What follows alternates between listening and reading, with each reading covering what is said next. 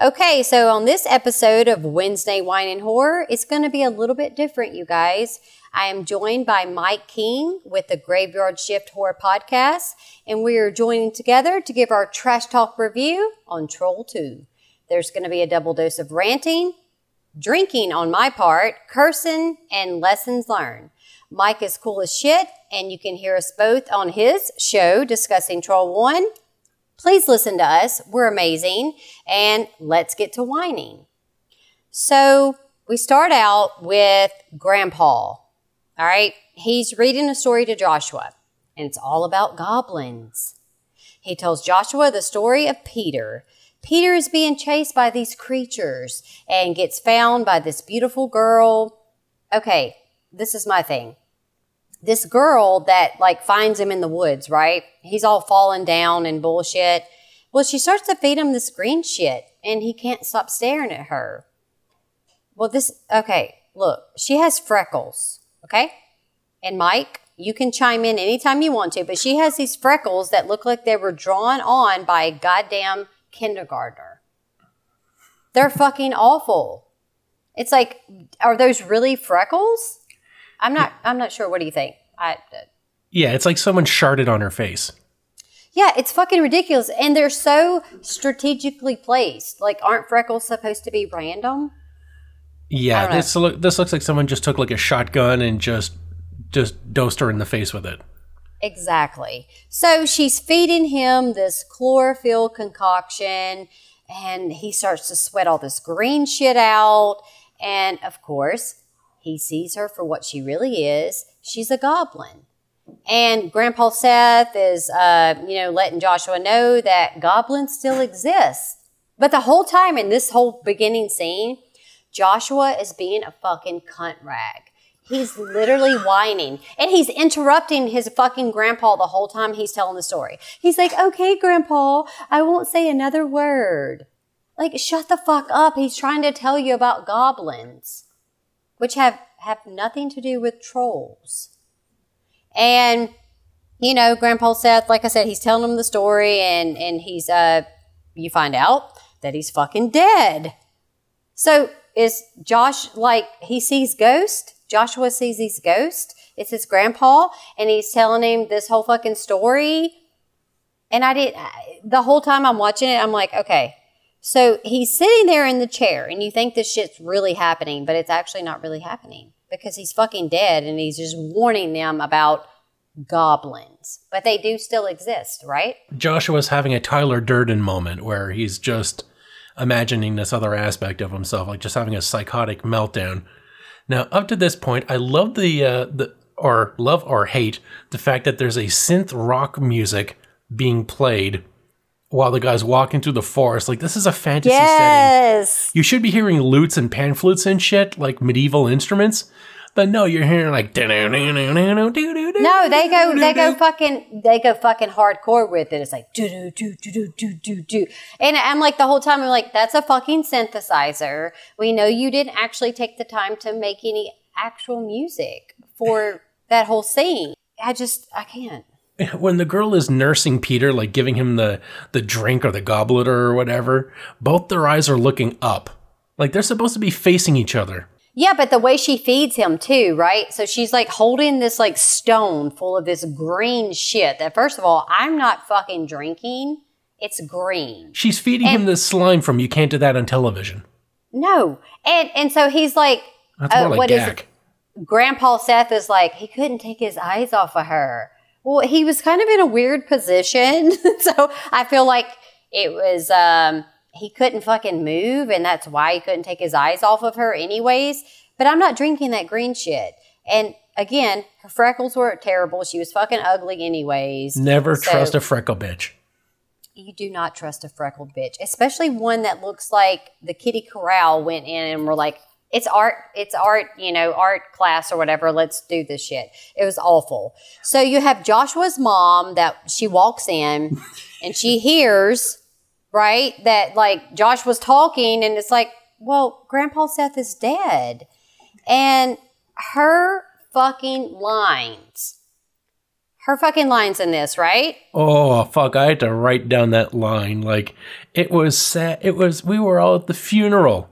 You, your father, me, his daughter. Holly. He was a great man. And she tells Joshua that he has to banish Grandpa from his mind. Well, apparently Joshua went to therapy for this. Like, Yeah, forget the good times. Forget all the bonding you did with this man. banish him. Banish him. As soon as someone dies, banish Ed.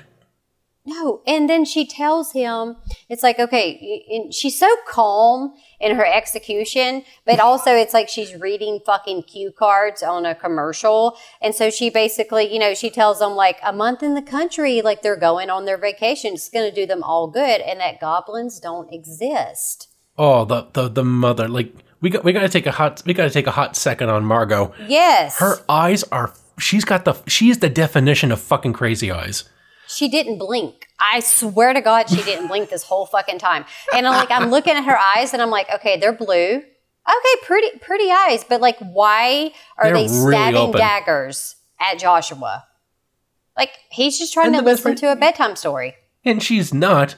That's just how she looks at people. She looks like she's furious and confused. Yes. Always at the same time. She freaked me the fuck out. She never seems happy. She's not like, fucking happy. She was in Troll 2. Would you be happy? Like, come on now. So we're going to go. Or she is happy, but you can't tell. No. Okay, she was medicated happy. Because I'm telling you, the way she's like, you, Joshua, Holly. It's like, stop talking like that. And me, his daughter. Like, who could read that and go, that's a great line? Like, we know you were fucking there. That's your fucking dad. Like, we get it. So we're going to jump to this little cringy scene because after she kind of like, Joshua, it's time to go to bed. We see that she opens the sister's door, right? Well, she's doing this like workout and I'm dying the whole time. Okay. She's lifting these weights, which look like Tic Tacs on the end of them, right? They have no kind of weight on them. And you see that she has a picture of Tom Cruise, and it's like all this 80s memorabilia, really hot picture of Johnny Depp. But like, why does she have a fucking wrestling belt thing on? Like, yeah, here's what my notes are. Who does weightlifting wearing a singlet under a shirt, under a belt? She's got a fucking WrestleMania belt going on over a shirt which is worn over her singlet. Like, you're at home. You could be lifting weights in a sports bra and shorts. Hell, she could be doing it in her undies. It's her room.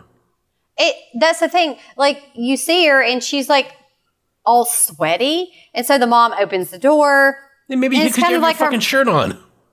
It's like her mom's like, oh, that's just Holly lifting weights, and closes the fucking door.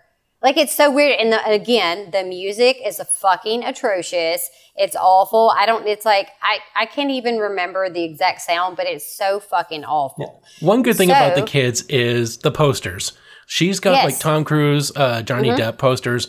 The boy, he has a Batman poster and a Joker poster from, I think, the Killing Joke, where he's just like holding his hands to his head and surrounded by ha-ha-has. So the kids' rooms are well decorated. That is one good thing, possibly one of the only few good things I'm going to say about this movie. The set decoration for the kids was on point. Well, you know what? They didn't get the verbiage down right, but it was like, let's make sure that these preteen and then the teenager girl has like the fucking hot picture of Johnny Depp from 21 Jump Street. That's what I believe it's from. And he's super fucking hot. So I always throw that in there because, hello, Johnny Depp. Before he started wearing eyeliner, he was really hot. So now we're going to jump to where, the mom goes downstairs and you meet the dad, Michael. And he's planning this big country trip to Nilbog. Population 26. Now, let's just discuss this. Okay. The premise. I'm not going anywhere where there's a population of fucking 26 people. 26. That just tells you there is nothing good happening.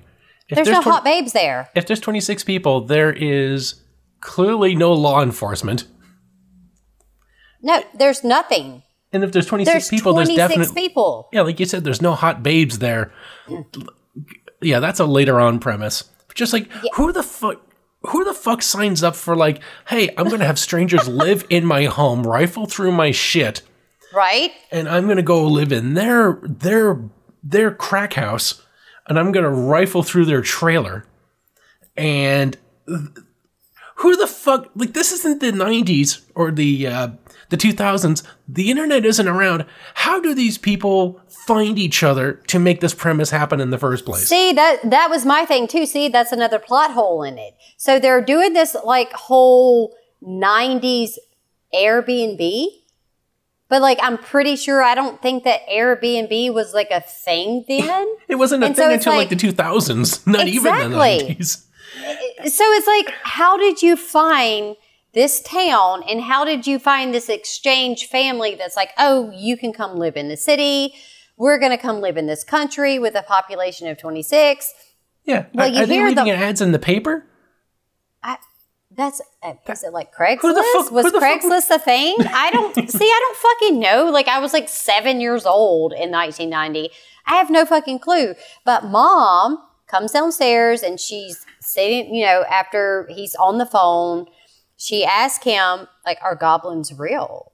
And his laugh is like, no. He just shakes his head. Like, what are you fucking talking about? Grandpa should have told her about this. It was her father, not the dad's father. Exactly, because we'll find out later on that the grandpa didn't even like Dad. So that's a cringy part to me, because I'm just like, she sits there again with her fucking eyes looking at him, not blinking. Are goblins real? Well, we don't fucking know. The other husband's just like, goblins? The fuck are you on about? Exactly. And his acting, his smiling, oh God, it's so bad. But I'll throw in a little fun fact about the dad. His name is Michael, of course, and his real name is George Hardy. So he was just a good old country boy from Alabama. He owned a dentistry practice, and there you go. Just a regular old Joe. And I actually really love him. He has as much acting skill as a dentist. Look, I really fucking loved him. Who knows? I did.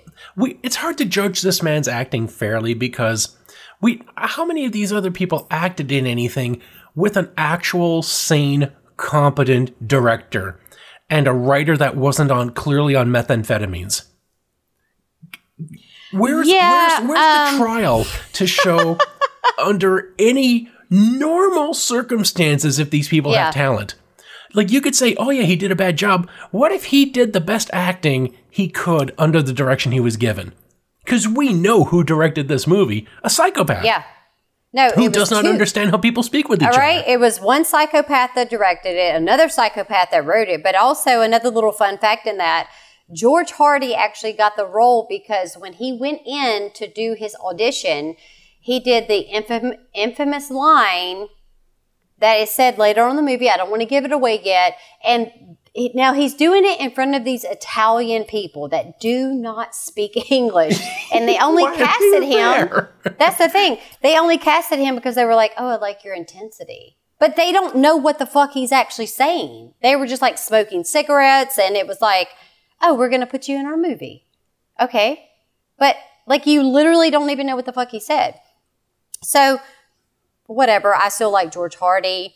But now we'll jump to Holly, the sister. Now she's met by Elliot, her boyfriend. Okay, you remember Elliot, who sneaks into her bedroom.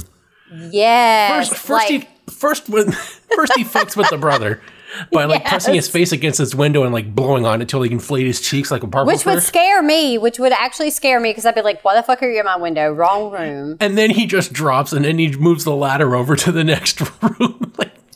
Is this like Home Alone? Because I wasn't sure what was going on, and so obviously he moves it over. He goes into her room. He doesn't even knock on the window.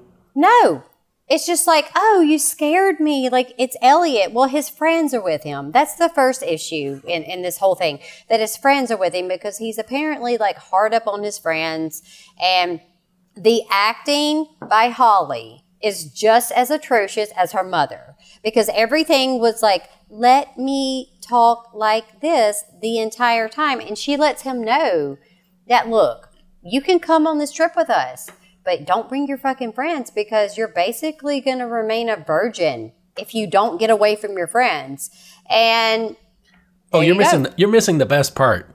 When what am I missing? When he surprises her, she racks him in the sack. Oh, and then yes. Oh boy, his line when he's doubled over in pain, which he deserves because he's an asshole. He goes, are you trying to turn me into a homo? Like, I think he's already a homo. That's just me. Yeah, that's clear, but just to show you again, this was written by a psychopath, because this person believes that homosexual men don't have genitals. Like, the reason they act the way they do is because they lack male genitals. That is not what makes them gay. They're not gay because they're eunuchs. Exactly. Like, this person has a fundamental misunderstanding of homosexuality, or just human sexuality. And then she replies, it wouldn't be hard. If my dad was here, he would cut off your little nuts and eat them. Well, he might. I mean, I would. If you want to castrate a guy for trying to poke your daughter, like, you're a protective dad. I get that. Why would you eat the testicles after? Maybe they're into that shit. It's just like how like, what is it when you have a baby and they're like, we're going to eat the placenta. Same thing. Like, maybe they were like, oh, we're going to eat his nuts. But, I mean, her dad was kind of hard up on that. Can't waste any of the buffalo. I'm just saying. So we're gonna move. We're gonna move along. Okay. So obviously we know that she wants Elliot to come on this trip with them. Oh yeah, she has a line that says, "I like you, Elliot, but don't invite your friends out to move to hang out with us. I don't believe in group sex." Oh yeah. Like that was ever like Elliot ever brought that to the table. But I mean, look, I don't say that I'm against that, but at the same time, it's like his friends were fucking chuds. Like, no, nobody's going to have group sex with you, but at least have friends that would have group sex. These guys wouldn't even have solo sex. They couldn't even fucking function without Elliot. And so, no, they really couldn't. And you see that, it was like, oh, I need you for everything. I can't live without you. And so we go on. He's got some codependent fuckers. Exactly. So we go on to where they're in the car. They're already on their way to Nilbog. That's the town that they're going to. Fucking. Not to interrupt you one more time, but you never did ask what I was drinking, because I did send you a picture. Oh, I brought some festivities to the proceedings because I wanted to fit in with your theme. Let's see. What are you drinking? Did I not get the picture? No, I sent it to you. I'm so terrible, Mike. That's the thing. I've drank a whole bottle, almost a whole bottle of wine, and I'm like, let me just get through this. And your picture's not loading. Oh my God. Well, it is Bacardi and Pepsi. Okay. Bacardi and cola. I'm for it. Well, Pepsi, is that really Coke? I don't know. We could have a whole debate on the Coke Pepsi thing, because I live in Louisiana. You're in Canada. We're not going to get started with that. Well, at least in my experience, Coke just tastes like air. It's like, no, Coke is so good. Great. Oh my God. We're not gonna start a fight over this podcast. So again, like I said, let's unify over this movie. Yes. So again, like I said, they're on their way to Nilbog. Well, Holly's in the van. She's fucking pissed off, of course, because Elliot doesn't show up. Well, her dad kind of gives her a sick burn. He's like a no good for nothing. He doesn't like the boyfriend. And as far as we've seen, he's never met him. Well, I know, but he doesn't like him. And he's kind of telling her, you don't have to like him. I do. Okay, well. Who knows what the daughters told him, though? That's it. She's probably thought, Elliot met me on a date and he brought his 3 friends, and then the father's instantly thinking, oh man, this is going to be a 4-way. Fuck that. No, I would not do it. Like I said, have you not seen his friends? But gross. And so they're in the. I liked Holly a lot better when she was just sweaty and doing weights in silence. As soon as she starts talking or doing anything else, her acting and delivery is absolute garbage. Not like the mother or father talk like humans either. No, none of them talk like humans. I think they're already transforming into goblins, not trolls, because we'll find out very soon that there are no fucking trolls in this movie. So they're in the car, they're having that whole little argument, and the mom is just like, look, we need to calm the fuck down. She wants Joshua to sing row, row, row your boat. Sing for me. No. Josh was like, I don't want to fucking sing, bitch. Like, why are you making your son sing? And so they start singing it. Who read that and approved it as a reaction to a family dispute? Like, do you sing in your car? Like, when I've gone on family vacations, we have literally... Fuck no, I played with my Game Boy when I was a kid, and I checked my phone as an adult. Exactly. I'm just like, don't talk to me the whole entire road trip. We're just going to be quiet. But they start singing, row, row, row your boat. It's fucking terrible. And then there's this like hillbilly banjo music that's playing as they're like driving down the road. They're getting closer to Nilbog. And it's just like the epitome of the South, which I personally was offended because I was like, we don't have banjo. Like, we don't play banjos here. Or maybe some people do, but I don't. It's like, bam, down, down, down. And it's like fucking, I cannot deal with it. And so they're playing that. They're getting closer to Nilbog. Well, you see off to the side that Elliot and his friends, well, they're also on their way. Of course he brought his friends. They're in a fucking RV. Without telling her. No, he didn't even tell her. Well, he told her that it was like, oh, I promise I'll be there. Just alone. Because she was bitching about how you left without Elliot. And he's like, well, we waited half an hour. So Elliot, the fuckhead, showed up late and didn't tell her, I'm not going to your house. I'm just going to follow you in my Winnebago. Exactly. Like, where did he get the RV from? That's my thing. It's like, okay, so they're supposed to be teenagers and you can drive an RV and you have one. Like, I guess your parents were cool with that. Were you taking it? I personally thought, well, he's just probably fucking all his friends. So he can't like not take them with him. And... You know, while they're in the van, though, Joshua... I need someone to blow me while I'm on the road. Exactly. So Joshua's having this, like, fucked up dream, okay? He's sweating and all this, like, fucking green shit comes out of him. And apparently he's just eating too much, right? Because his tree branches start coming out of his body. His whole family is basically like, you've eaten too much. What a pig. Like, you stuffed yourself. This is what you get.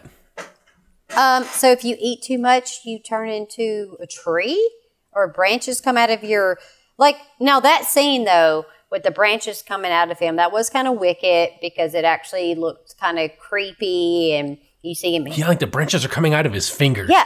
It looked cool. That was actually pretty cool. One of the few times, again, one of the few goods, it looked genuinely scary as he becomes a tree boy. It did. And I was thinking, okay, well, hell, okay, I get this. Like he's turning into like a tree and they're making it gory and I'm for that because I really like gore.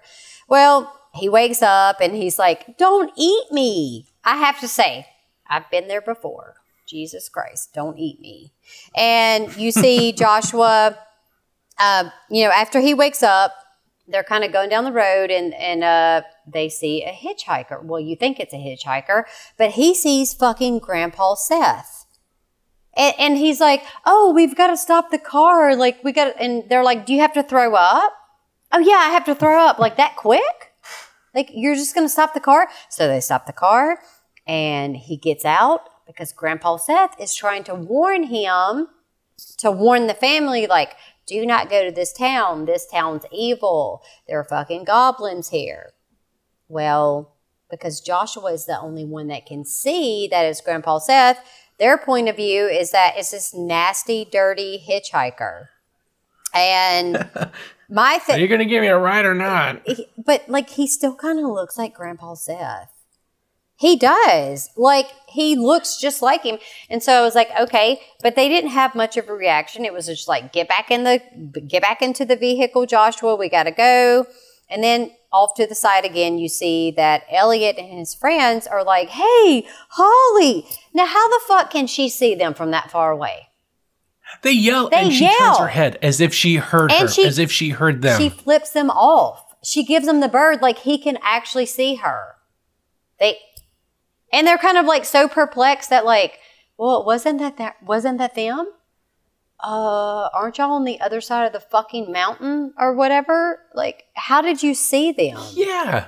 I didn't get that. You think she'd be reading her book and just keep her head down? No, but she like flips them off. Like, I get that though. I'm going to say that when I'm in traffic or anything else. If you're just looking around. No, I flip people off all the time and I'm like, fuck you. I know you can't really like see me flip you off, but it's the principle of it, right? You feel good doing it. You're like, I'm going to fucking flip this person off and they're 6 cars behind me.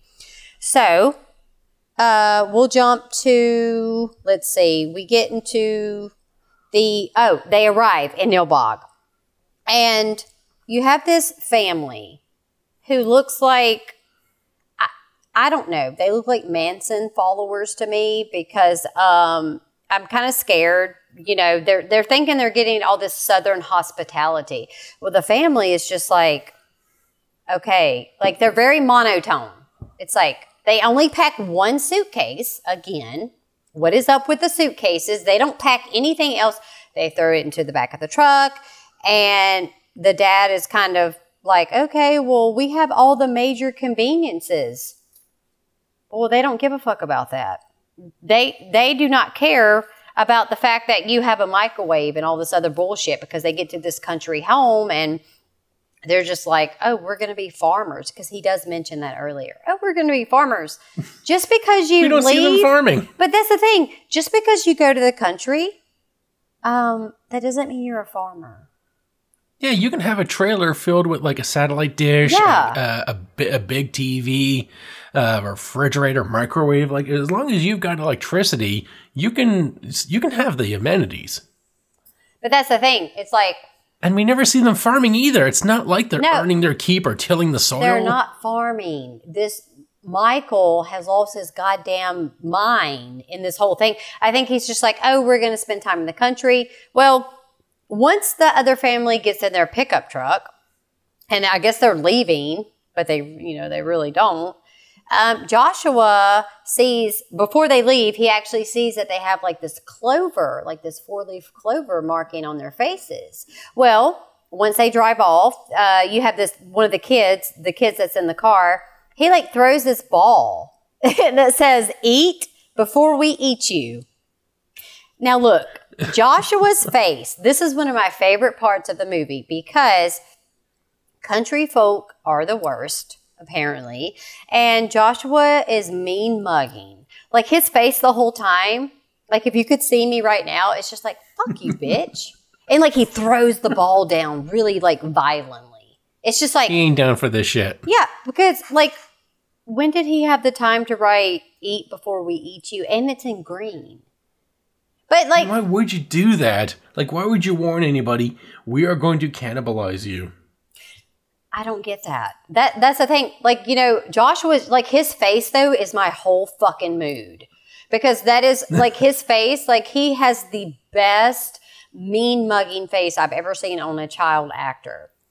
Well, of course, the Waits family, because that's their last name, Waits, they go into the house and they're all hungry.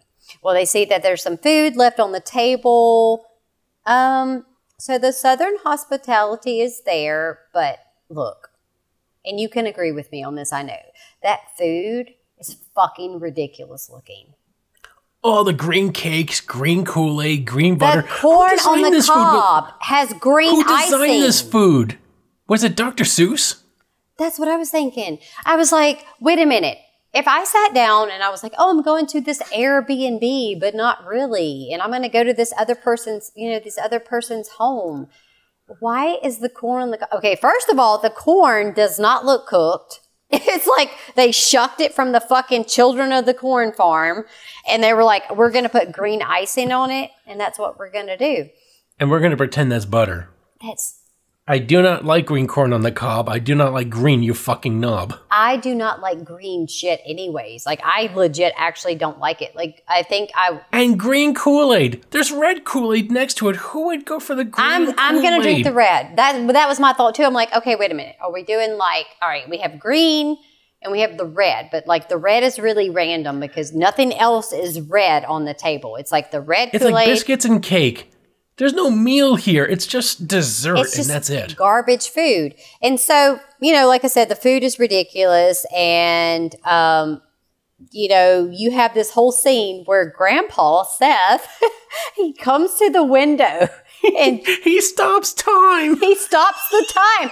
Josh was like, he pulls a Zach Morris. What do I do? He does a Zach Morris Saved by the Bell bullshit. Look, that freeze frame. That show was my shit back in the day. But yeah, he's basically telling Joshua, you've got 30 seconds to come up with a plan to prevent them, from eating this shit. Okay, he snaps his fingers. I counted it. It was more than 30 seconds. Okay, because first of all, Joshua goes around the table.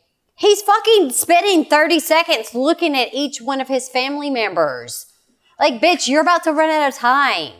And so what do we see that happens? Josh was like, I must do it. I must do it. And he fucking pisses on all the food. He ruins it. We're spared it, luckily. Luckily, we are spared that, but we get to see one of the most iconic scenes. Yes, with the father, with the dad with the father carrying Joshua to bed, pointing at the names written on the door. You see these names? Which are written by the these hosts. Names? That's hospitality. And then he throws them on the bed. Yeah. Do you want to say the line, or do you want to leave it to me?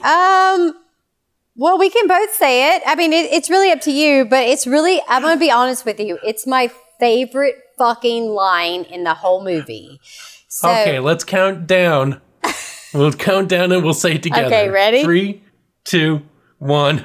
You can't piss on hospitality. I won't allow it. And then he takes off his belt, and you think, he's about to get beat. He's about to get beat. He's going to whip the shit out of Joshua. Doesn't. You know what he does? And he goes, I'm going to tighten my belt so I don't feel the hunger pains. Who does that? When were you ever so hungry? Like, you're fucking, I don't get it. I've seen in cartoons where people tighten their belts, but that's because they've lost, body mass, and their pants will fall down. That's why you tighten your belt. Whoever wrote this dialogue thinks that you actually tighten the belt because they think if you squeeze the stomach, if you put pressure on the stomach, it'll make you not hungry.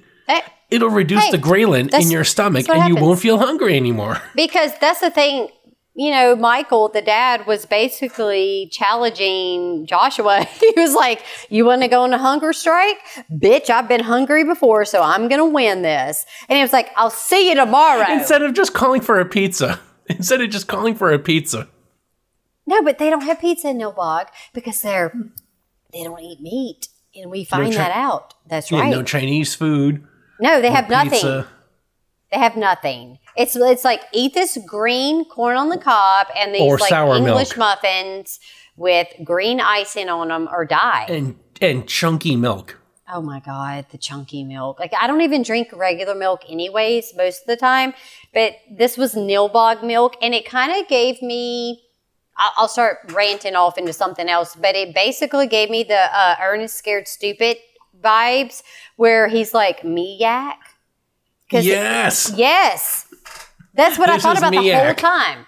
I'm like, wait a minute. He was kind of defeating these trolls in that movie. And that movie was actually way better than this movie. But we covered that on the podcast. It was fun. That's a really great movie.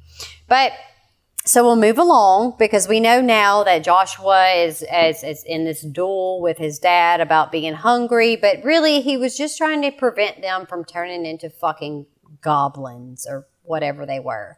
So we have one of Elliot's friends, Arnold. He has the glasses. the nerd. Exactly. They're in the RV. They're hanging out. Well, he's bored. And he decides to step out for a smoke. And the whole time he's smoking a cigarette, I'm like, bitch, you're not even inhaling that. What are we, fucking 12? And so... Yeah, you're a nerd. Nerds don't smoke. No, they do not smoke. But he was, and he sees this chick. Okay, this random fucking chick running through the woods, and cue the synthesizers because here they fucking come. It's like, ba-da-dun-dun. And so he starts to chase her. And what do you think happened? At least it makes sense this time because it's in the 80s. This time it makes sense. It does, but still, they put no thought into the music. And you see that Arnold falls down with this chick, and she's like asking him, are you one of the monsters? Because you see that she's already disheveled and she has all this green shit on her. And his line, he's like, he's human. And he asked her, do you want to see how human I am? Like, were you You're gonna clearly in distress. Would you like to see my wiener? No, because all she can think about is the fact that, well, he might be a goblin. And so you see that here come the goblins, and Arnold's trying to save the day. He decides to flex by telling them how it is. It's like, yeah, make threats to a horde with spears. Nice swag, Four Eyes. Like, he can't die fast enough.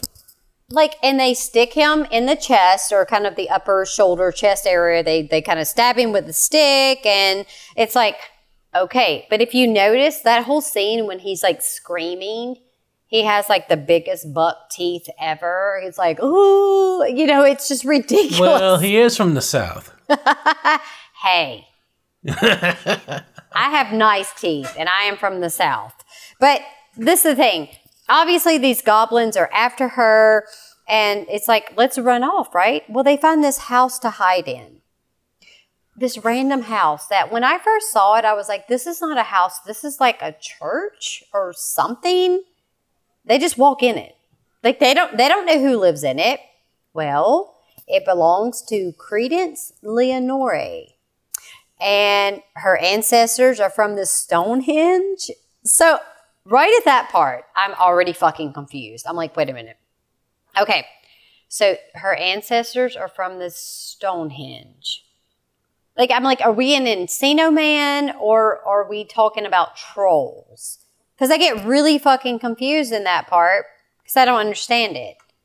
I don't know if you understood it, but I didn't get it at all. Like, okay, your ancestors are from the Stonehenge. And I have to say, in this part, I have so much trouble trying to understand this woman because all I see is a bitch with restless eyebrow syndrome. That and her glasses were really pedophilic, and also her lips were drier than a nun's twat. If Lydia Dietz was a homeless cat lady, that's what this lady would look like. Exactly. I just wanted the whole time I'm watching her mouth, and I'm like, you need to get the chapstick out. Okay, because your lips are too, like, I can't deal with that. But she offers them this vegetable drink. And of course they drink it. Now, don't you think that this girl already knows, like, hey, this shit's green. I shouldn't drink it. Because apparently she drank it before and the goblins are after her. Well, she starts to drink it. You see Arnold take a drink. She starts to drink it. She starts to fucking freak out. She immediately starts choking. And I call it the Ghostbuster Delight. That's what they were drinking. Because it's like, all right, she's running. She's freaking out. She's done, I think, made it upstairs. Well, Arnold cannot move. He can't move. He's like, why can't I move? Well, the whole time, Credence is just like, I'm just going to watch this chick run upstairs, and, she's becoming troll or goblin food. And that's what happens. She turns her into a fucking plant? Question mark? It's funny enough, that lady, her name was Deborah Reed, and she was in The Stand. Are you fucking kidding me? She was uncredited, but she was a wife kissing a soldier goodbye in The Stand. So I cannot believe she did anything extra or anything more, because her performance in this was just really fucking top notch. She also did the makeup in Dumb and Dumber. I hope she didn't do the makeup for this one, because it was terrible. No, it was terrible. But her lips, when as we proceed into the film, oh my god, it's like she has super herpes, like I don't even know if you call it that. The best part is she was the real life mother of Gavin Reed, who portrayed one of the Nilbog children. And the best part is they auditioned separately, and the filmmakers cast them without realizing they were related. Well, I don't think they put much thought into the whole casting of this film because it was basically like, hey, you don't speak Italian, so just say a line for us and we're going to cast you in our film. We don't give a fuck if you can speak English, Italian, like it doesn't matter. Say it with your eyebrows. Exactly. So the best line, one of the best lines in this movie is like when Arnold, okay, obviously he can't move. He's turning into a fucking plant or some bullshit. And so he goes, they're eating her, then they're going to eat me. Oh my God. Love it. I actually have a shirt that says that. I do. I own a t-shirt that has his face on it that's like, they're going to eat her, then they're going to eat me. The oh my God scene has been viewed on YouTube like 7.1 million times. Yep, it has. And I'm one of those plenty of several times that I viewed it because I thought it was so funny because my sister was like, oh, I'm going to get you this birthday gift. You're going to die when you see it. And this was several years ago. And so she gives me the gift and I open it up and I'm like, oh my God. Like, bruh, you got me the fucking Troll 2 shirt. Because I really like Arnold too, but his acting was atrocious. So we're going to move on to, this is a really funny scene, Holly's dance routine. I knew you would like this. Well, you remember what I sent you, right? Yes. So it's like she's in this fucking Garfield pajama shirt. And we know that she's an Aries, okay? Because that's what it says on the front. So apparently that's her star sign. It's Garfield with the ram's horns, yeah. I'm an Aries, actually, but so I don't me too. Okay, well, look at that. April 2nd. When is your birthday? March 25th. Okay, so we're just like, right, look at that. You got a birthday coming up. So her dancing, I was like, I have to learn this and like see how many men I can seduce with this fucking dancing. She's doing a workout in 2 square feet of space. But she was so confident. She was so confident when she did it. Oh, she's rocking it. She's like Jessica Biel in Flashdance. I'm just seeing her like tapping her feet and I'm like, what a feeling. Here's believing. Yes. So she's like talking into the mirror, like she's preparing this whole like breakup speech to Elliot because it's basically like, Elliot, make a choice. Well, if he saw you in that fucking Garfield tee, that was not flattering. I'm sure he's going to stay with his bros and fuck them. Well, then we see that Grandpa Seth appears because he's got the wrong fucking room. Oh my God, he's so fucking... That's what I got done. It just blew my mind. Discount Burl Ives appears in the wrong room because he looks like Burl Ives and his voice sounds like Burl Ives. He sounds exactly like Sam the Snowman from Rudolph. Yes. But Joshua, so Grandpa... Rudolph. Joshua. But then, like you mentioned before, we talked about this, you see that he has the black t-shirt on. Like, you can see that it's not a cutout. It's not like the fucking Wizard of Oz. It's supposed to be a floating head scene where he's superimposed on the mirror, but they fucked up the lighting so much. Like, I guess they shined the light too bright on him or they fucked up the angle. You can see him wearing a black t-shirt. Despite the fact that he and looks... you can see it. And you know what? And when you pointed that out, and when I went back and rewatched it, and I was like, oh my fucking God. This motherfucker has a, like, you can see it. It wasn't like they transposed it enough to show his head. And so I'm like, why? Did you put a black t-shirt on him? Just, like, I can't. So, you know, if they had no t-shirt on him, it would have looked worse. It would have looked worse. I don't know what his body looked like. And I don't want to know what his body really looked like, but I imagine fat and hairy. Well, he was pretty hairy. I think so. So you have the dad, Michael, that walks in.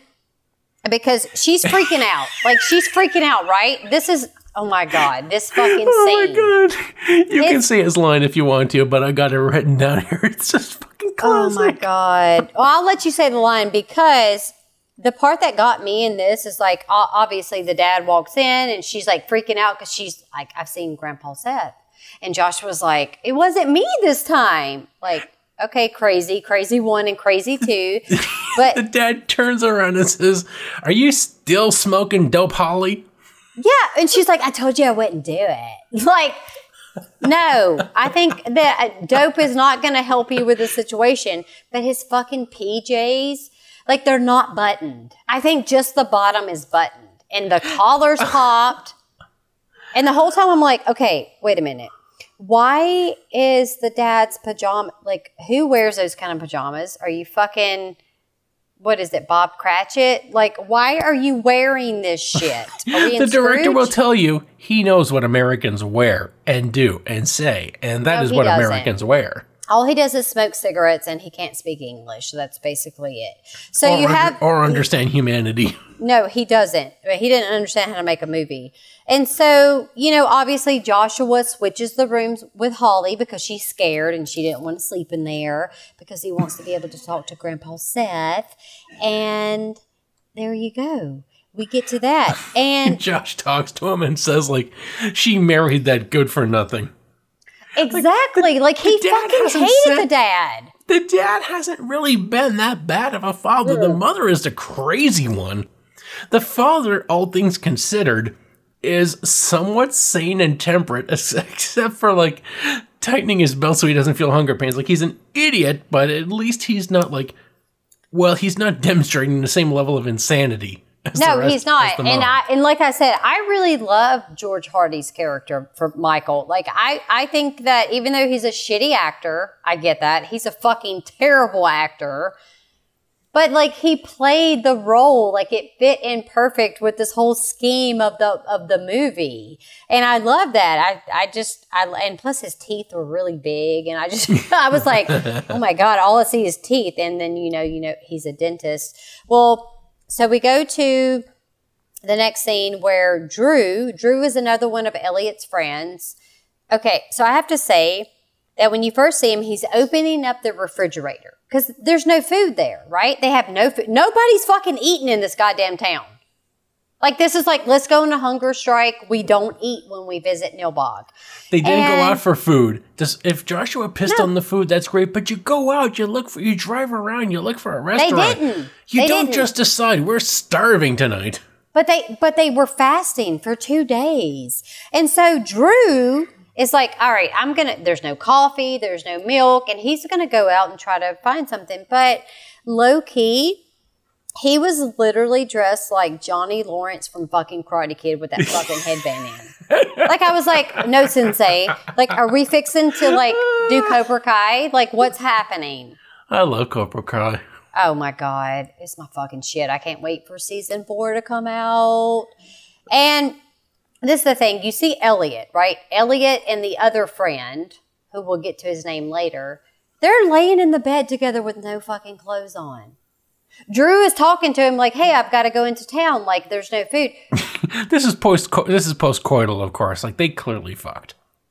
Something happened because why are you sleeping that close? Like, look, I totally am fine with all of it. I like the gays. I like the straights. I don't give a fuck about that. But the thing is like, at least let us know that they're doing it. Like look, accept it. This is the thing. There was enough room in the RV for you to sleep somewhere else. Why are you on top of Elliot's dick the whole fucking time? And Drew's just like, okay, I'm going to go get something to eat because I'm hungry. You love that Elliot dick. I mean, Elliot was kind of cute. So I'm just saying he was a little bit cute. He's the twink of the group. Well, he was the cutest out of all of them. I'm just going to say that. So Drew, he starts going down the road. I think he's like jogging or running or some bullshit. He's jogging in the summer, right? In a full t-shirt. In a full t-shirt. Fun fact. So that yellow t-shirt that he had on, whenever they were doing the movie, you know, you think you're in a movie, so they're going to provide all the costumes. No, they made him buy his own shirt. The logo disappears in the middle of the movie because the wardrobe department lost his shirt.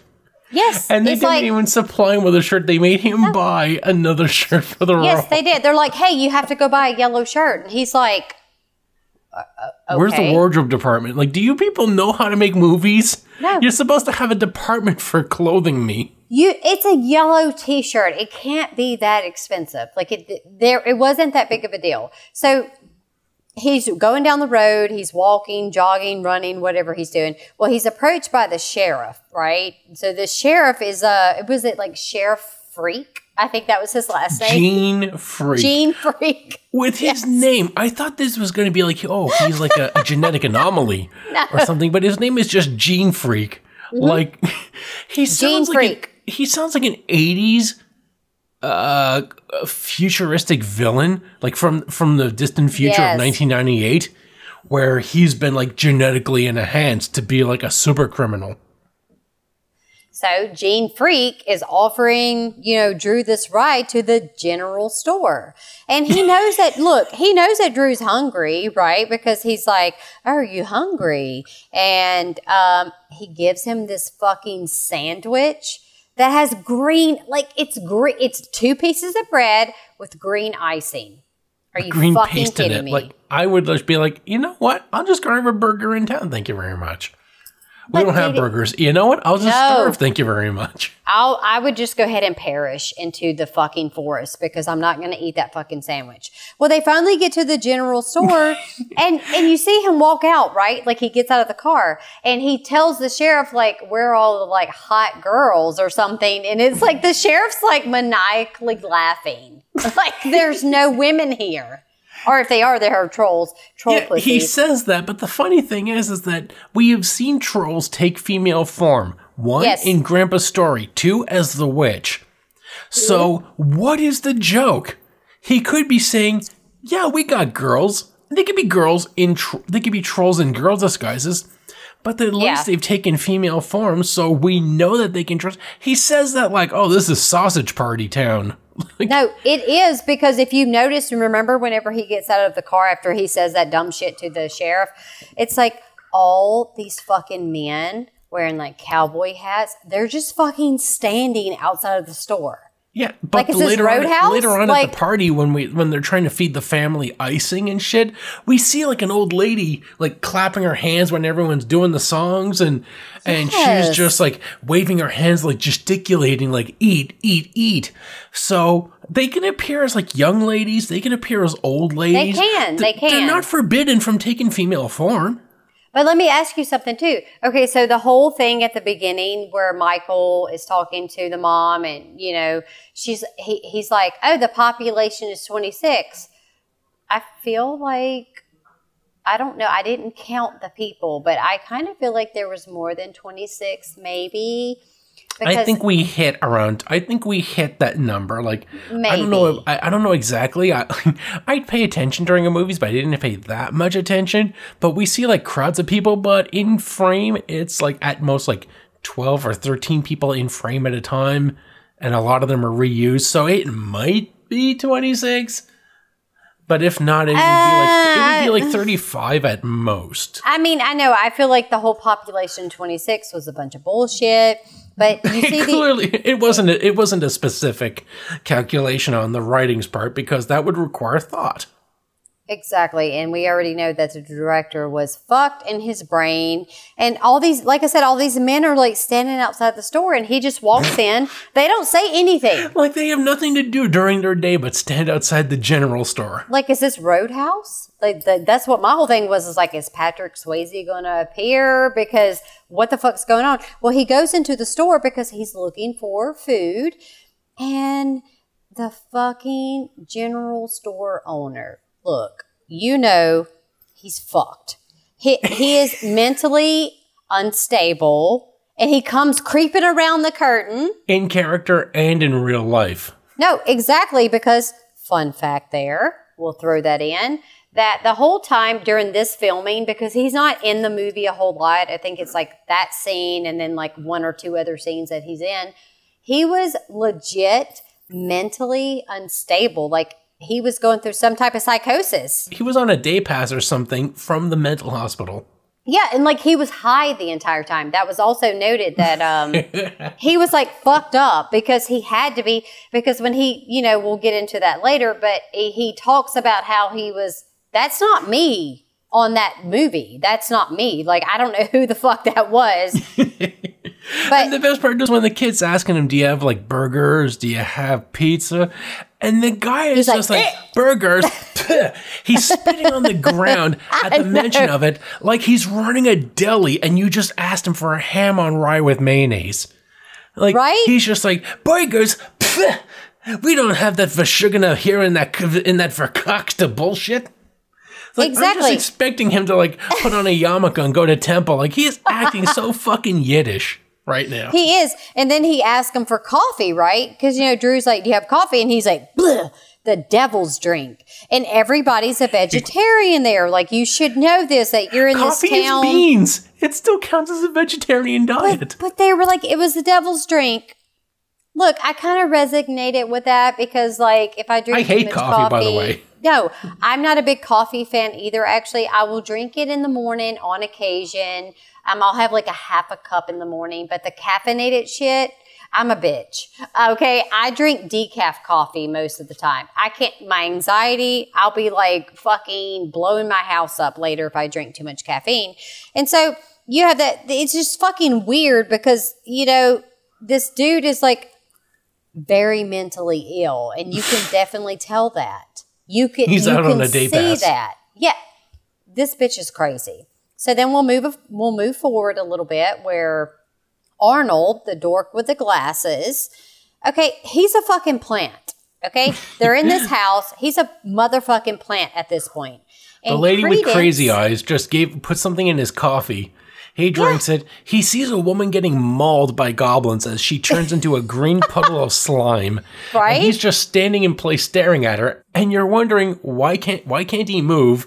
And then you realize, oh, because then he later on says, I can't move. I'm frozen in place. Because she turned him into a pretty little flower. But if you notice that whole scene where the goblins are eating the girl, her tits are in perfect place. Like, okay, so the rest of her is garbage. But her tits are still like showing that it's so fucking weird. And so, you know, she's watering him with this substance to make him strong. And then that means that would imply at some point she had to take his frozen body in place. He's still like a 150-pound boy. She would have to lift him up and put him in a pot. Well, this is the thing. There's a little fun fact about that too. So the whole scene with him being in the pot plant, so he wore these Converse tennis shoes, and I remember hearing him in the documentary that we'll discuss later that he was like, they took my fucking Converse shoes and they drilled holes into them to keep him in, like, basically plant them into the pot. So he had to stand there for like 14 hours. No, 14 hours in makeup. With that bullshit. The director is upset that he's complaining after 14 hours. Like, if he stood still for 14 hours in place, he's a trooper. You fucking respect that shit. Okay, like, you wanted him to be in your shitty movie, and so you were like, oh, 14 hours? I can't even sit still for 5 minutes. So I don't know how the fuck he did that, but he did. And like I said, his mouth, though, is covered by this, it's like this branch. So she kind of muzzled him. Like, and the best part is the director had that piece made just because he was complaining about being in place. So they had him wear the mouthpiece to shut him. Like, she's like, so oh, my pretty, cruel. My pretty flower. It's like, bitch, he's not a flower. That's a human. You done stuck him in this fucking plant, in this pot, and he's a plant. But we'll move along and we'll get to, okay, so Joshua and the dad, because they have no food, right? They were going to go to the store earlier on. And they get to the general store and they see that it's closed, or they're having a meeting, or, you know, whatever. And so Joshua, his dad, takes the cookbook. It's a vegetable cookbook. And he's like sitting on this like bench, like, reading this fucking cookbook, right? The second page has terrible writing because it's not it has even completed. It has words that get cut off. And I'm like, is this supposed to be the index of the table of contents? Because it's supposed to be the second page, which would be like the index or the glossary or a forward or something. And it's just words that get cut off in the middle. Like, I can understand this Italian guy, like, not speaking English, but do you understand a fucking concept of a book?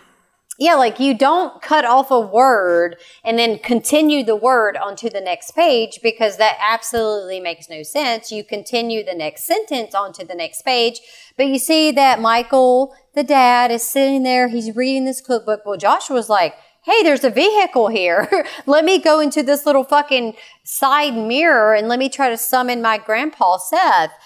And when he looks into the mirror, though, this is so good. I love this because he sees that the town they're in, Nilbog, is goblin spelled backwards. Oh, there man. you go. I forgot. Did you not know when it was Nilbog? Like, I knew immediately. I was like, that's goblin. That's goblin. I forgot one thing about the witch when she's taunting the plant Arnold. She's telling him something about how she's going to turn him into a drink called, which will like purify the intestines. And I'm like, you're describing diarrhea because that's what eating alkali plants will do. They will purify your intestines by making you vacate them. Look, I'm not a vegetarian. I have no issue with vegetarianism. Like that's cool if that's what you want. Like I like my meat. I like to eat meat, and I wouldn't make it 2 seconds in this fucking town. I would have already been dead, but you would have eaten one of the people. I probably would. I've seen the movie Alive, and they ate somebody's ass. And hey, you got to do what you got to do because you got to stay alive. That's the whole concept of that. So obviously, the dad's reading the cookbook. Joshua is seeing that, okay, we're in fucking Goblin Town. Well, the thing is that the dad, he's like looking at the cookbook and he just fucking falls asleep in like 5 seconds. Not even 5 seconds. Was it that boring? Or it's maybe that hot that you just pass out. Well, it might have been the hunger pains. He did have to tighten his belt loop.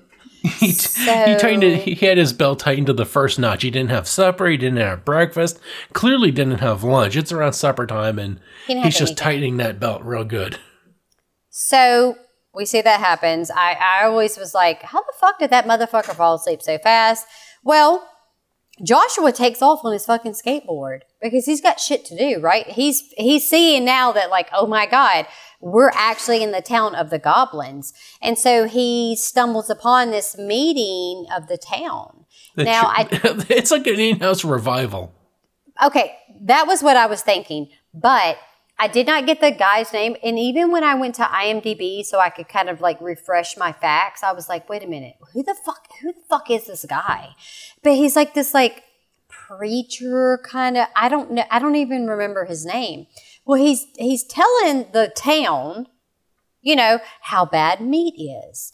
Hamburgers. It's got fats. It's like the flesh of another is bad for you. It's right? terrible. Cholesterol, steaks, sausages, hot dogs. And the whole time he's describing all these delicious meat products, everybody's like, ugh, ugh. And it's like, bitch, have y'all ever had a motherfucking chili cheese coney? Because apparently y'all haven't. And they're really good. I don't really eat hot dogs a lot, but I like sausages. And you can take that any way you want to. But I like sausages and I like hamburgers. And I mean, you know, he's making it sound so fucking horrible. Well, of course, because he's a little peeping Tom, the preacher troll guy is like, he grabs him by the hand. Just grabs him by his fucking face. Because he gets caught because he doesn't know how to be fucking quiet. Like the skateboard, like I think it slid into the little crevice and it was like, oh, well, you're fucking caught now. But like, what the fuck are you doing? Why are you peeping on everybody anyway? They're having a meeting.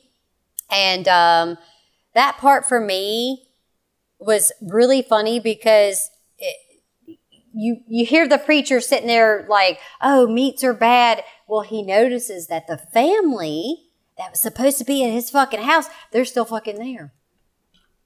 Yeah, they're still fucking there. They're not fucking going to the city. They're trying to eat you. Eat or be eaten, right? Yeah, like, they don't care about your home. No, they don't care about a microwave. Like, they fucking eat plants or people that turn into plants. So we'll move ahead a little bit. Because the scenes, you know, in this movie, as you saw it, they kind of jump like back and forth. Yeah, and we also find the kid jogging back to the trailer. Exactly. That's the thing with this movie. It just kind of jumps back and forth, so you got to kind of keep up with it. But Holly, He drinks. Like, he takes the stuff from the store, and I'm like, yeah, drink milk while you're overheated that you haven't refrigerated since you got it. That's a great idea. Like the Ron Burgundy line. Like, milk was a bad choice. Like, yes, it was a bad choice exactly in this moment because I'm in a glass case of emotion, and you're fixing to be turned into a motherfucking troll or goblin. So Holly goes to the RV where Elliot and his friends are staying. And she kind of gives them this ultimatum. Like, choose choose me or your friends. Well, she punches him? Like, he's kind of like... You're making the choice you're making the case for the friends since you're just a psychotic, insecure bitch. Exactly. And so I'm like, wait a minute. Like, she came all... Like, but this is my thing. This is my little He came all the it. way to town. Why isn't he spending any time with her? Like, he parks outside of town. Why doesn't he ever go into... He never leaves the RV to see her in town. But also, how did she find him? Yeah, they don't tell you that. How did she know where he is? None of the friends came into town, found her, and said, "By the way, we're in blah blah blah." We're in the forest where there's fucking trolls and goblins. Yeah, so she finds him and she kind of punches him, and it's like, well, Elliot, we know he's a fucking bitch, and it's like, you're here with your friends. She kind of told him. She gave him her ultimatum, and he didn't take it. Well. So it jumps back, okay? We jump back to the scene where Joshua is caught, and they're trying to feed him this Nilbog ice cream. That's what I'm calling it. And it looks like fucking cottage cheese that came out of your asshole. Like, it's so fucking gross. It's so fucking gross. It's not even, like, curdled correctly. It's just, like, this nasty shit. And they're like, eat, Joshua. Like, they're trying to feed it to him. And I think they put some in his mouth and he spits it out. But, like, you got some of it in your mouth, so why didn't you turn into a troll? One of them has, like, a grape or a prune or something. I don't know that whole thing. And the father shows up, catches them in the act, and you think, like, oh, this is going to be like, what is this weird cult doing with my child? And they're like, oh, no, we were just giving them some ice cream. We're just giving him ice cream. It's no big deal, dude. Like, calm the fuck down. But as they're leaving... Dad is like, they're like, oh, we have to go.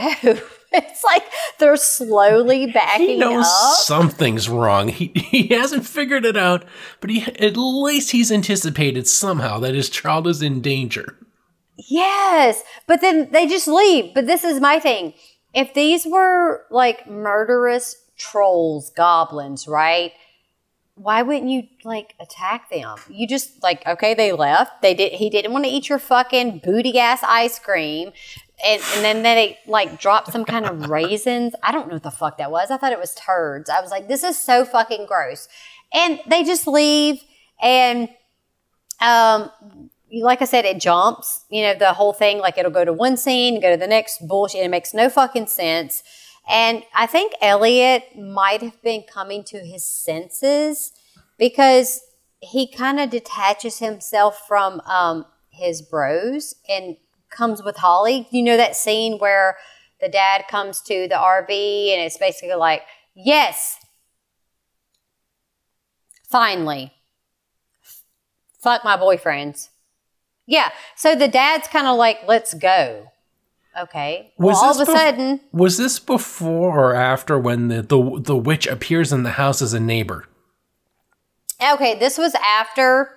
This was after because, yeah, the witch, Credence appears in the house because she's going to bring them this delicious pudding, which was just a fucking Walmart cheesecake that she fucking bought, and they wrote some green shit on the top of it.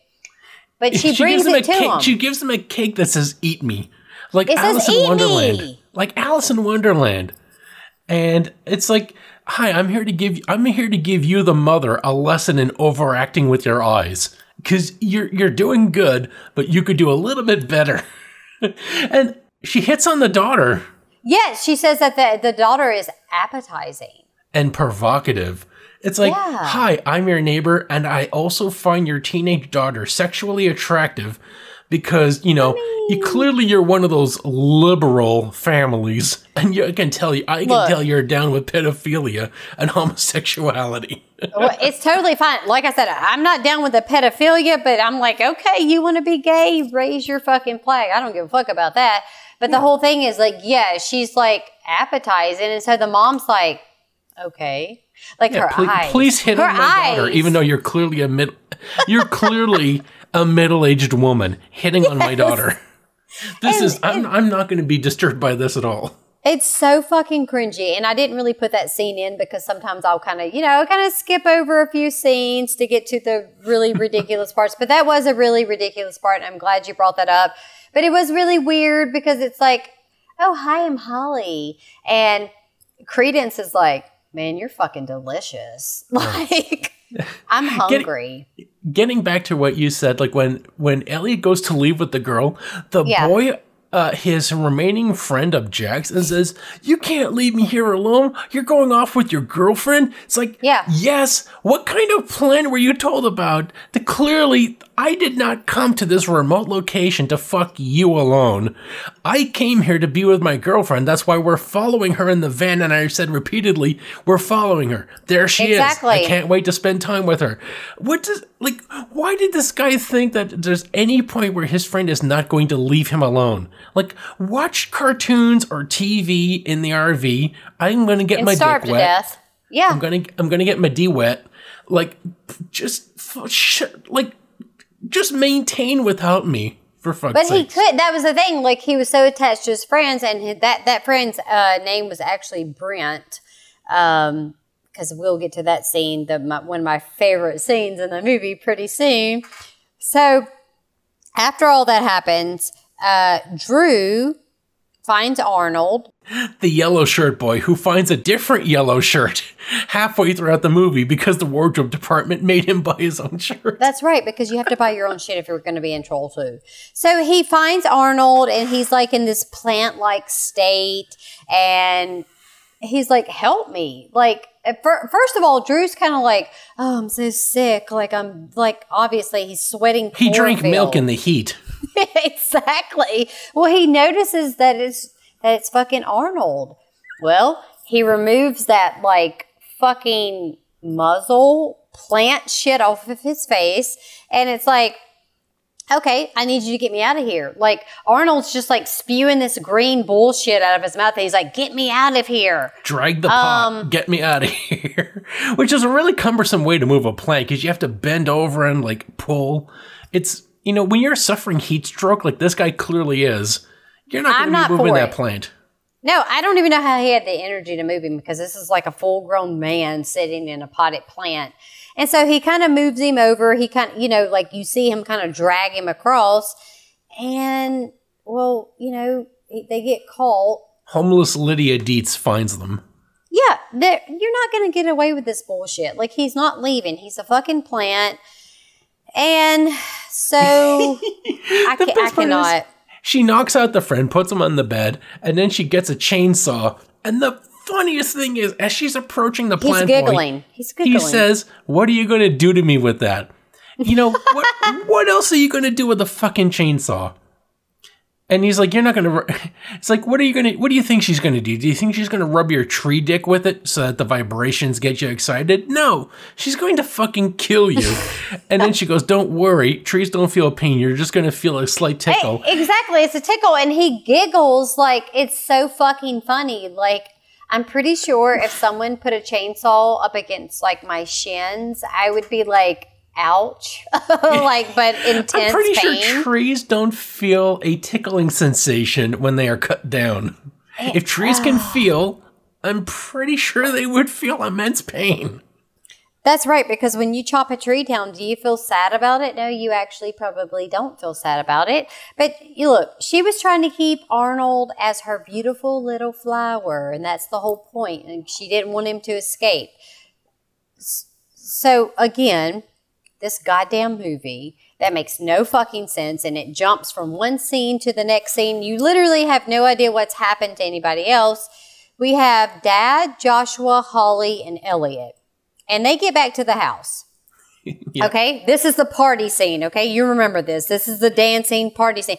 Because Before that, because I think one of the things attacks Joshua in his room.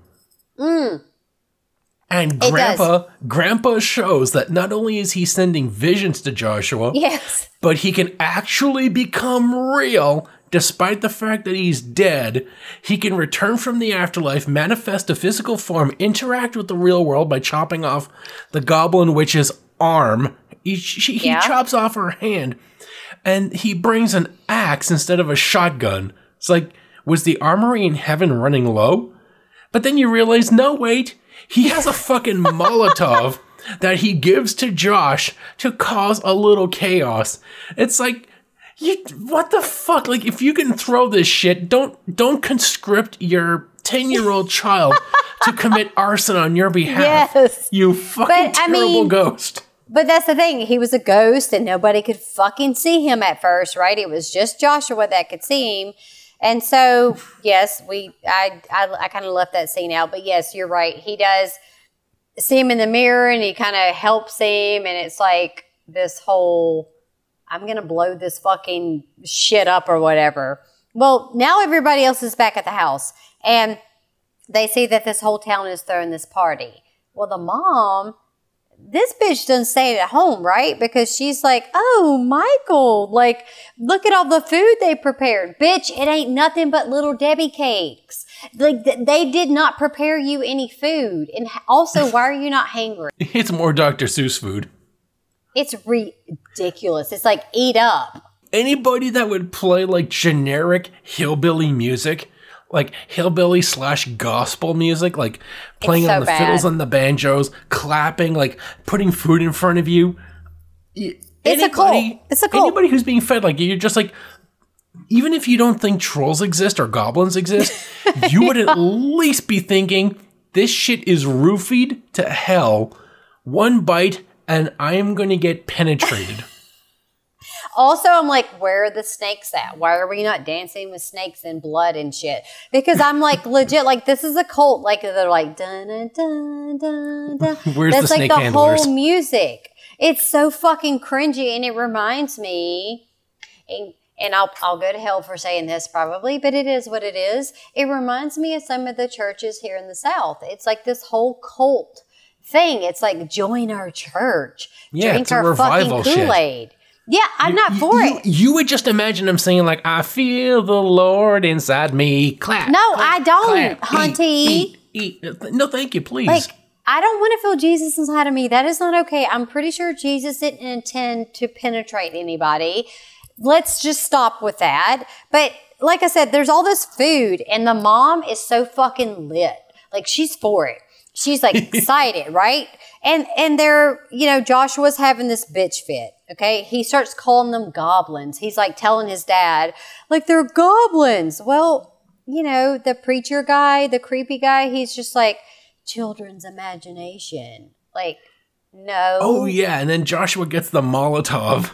And he's hanging outside with Grandpa thinking, like, we're going to burn this place down. Yeah. But we got to be careful because your family is inside the building we are going to set fire to. And he has, like, this huge bottle of, like, what is in the actual bottle? Like, is it the kerosene? Like, I'm not really sure. But it's like the grandpa's, like, smiling at him with just, like, his front teeth showing. And I'm like, we're going to commit arson. We're going to blow this whole motherfucker up. Like, we don't care. I don't even think that he actually cared about the family. We don't need no water. Let the motherfucker burn. Exactly, because he didn't like the fucking dad anyway, right? It's like, why'd you marry this deadbeat? We're going to blow him up. Me and Joshua are going to be the only ones that live. Yeah, fuck my daughter. I never bothered appearing to my own child from the afterlife. Exactly. I'm only going to appear to my grandchild because my daughter is a fucking lost cause. Like, he has no connection to his daughter. He never tries to appear to her. It's like he's given up on her. As soon as she married the idiot, he decided, I'm fucking done with her. No, I'd be done with her too because of her eyes. Like, I'd be like, you're not my daughter anymore. Like, you stare at me, and I feel like that would actually cause a bigger fire than the actual bottle of liquid flammable shit that they had. So this whole time, they have this plan, right? Because he's like, hey, this is what we've got to do. And the grandpa's also got a fire extinguisher because the afterlife not only has weapons, the afterlife also has a working fire extinguisher. that was to create the diversion. That's what I put. Like, it's to create a diversion, right? Like, hey, you go in here and blow these motherfuckers up, but I'll have the fire extinguisher. You commit the crime. You, a child, will commit mass murder. Exactly. I'll just create a harmless distraction so I can stay in heaven. Like, it's a fire extinguisher. Like, do we know if it's in date? We don't know if it's in fucking date, but the grandpa's holding it. And so we have the preacher goblin, because that's what I call him. He knows, like, oh, fuck, Grandpa Seth is here. Somehow he's on the ball. He grabs the Molotov away from the kid, and he begins a reverse exorcism, like somehow sending an angel to the afterlife rather than dispelling a demon who has possessed somebody. He's getting rid of an angel. Well, because he's sending Grandpa back to the world of shadows. And look, Grandpa learned some shit while he was in heaven, okay? He learned some shit. If he's in the world of shadows, was he in heaven or was he a bad dude? I think Grandpa was okay. I don't know. Maybe he was in the in-between. I want to believe Grandpa was a good person, but if he's in the world of shadows, I have to imagine this troll knows something. Maybe this troll knows something, but we don't really find that out because we Grandpa know that did some shit during the war that he never went to confession for. Well, this is the thing, and he probably did, because if you've not seen his face, because he looked really maniacal, and I totally get that. But he's trying to create the diversion so that he can, kill this troll master or the goblin. Grandpa becomes Raiden from Mortal Kombat. Oh my God. I'm so done. He summons a lightning bolt and blows up the Molotov. He does, but then it which catches. Sets the goblin on fire, and the flaming priest is wearing gloves. I put that, okay? So it's like,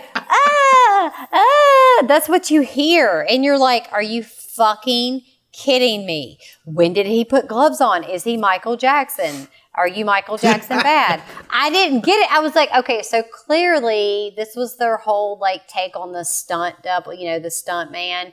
And it's like, why does he have fucking gloves on? And they're thick too. They had alcoholic gel. People like stuntmen at this time wore alcoholic gel, which would allow them to be on fire, but also insulate them from burns. This guy apparently was so cheap, they just decided we're going to set his clothes on fire, forget the gel, and we're just going to make him wear gloves. We're going to make him wear gloves. So he's like burning, right? He's on fire. And of course, here comes Father Waits. Here comes Michael. And he's like, I'm going to put him out with his fire extinguisher. And then you see... But that's he rounds the corner and immediately looks for the fire extinguisher to grab it rather than... It was already there for him. It already knew. Rather than coming out and looking. And the best part is in the documentary, he asked the director, how did I know that the fire extinguisher was around the corner? And the director's just like, you think too much, go. It's like, I think too much, bitch, I don't speak Italian. Like, I just had to go with the gusto. And that's what they had to do in this movie. Well... After he puts him out, he puts the fire out, they see his real identity that he's a fucking goblin. And the fucking suit, like the costume that he's wearing, oh my dear God. Well, he is covered in fire extinguisher dust, so that explains why he's white. Okay, yeah, I'm fine with that.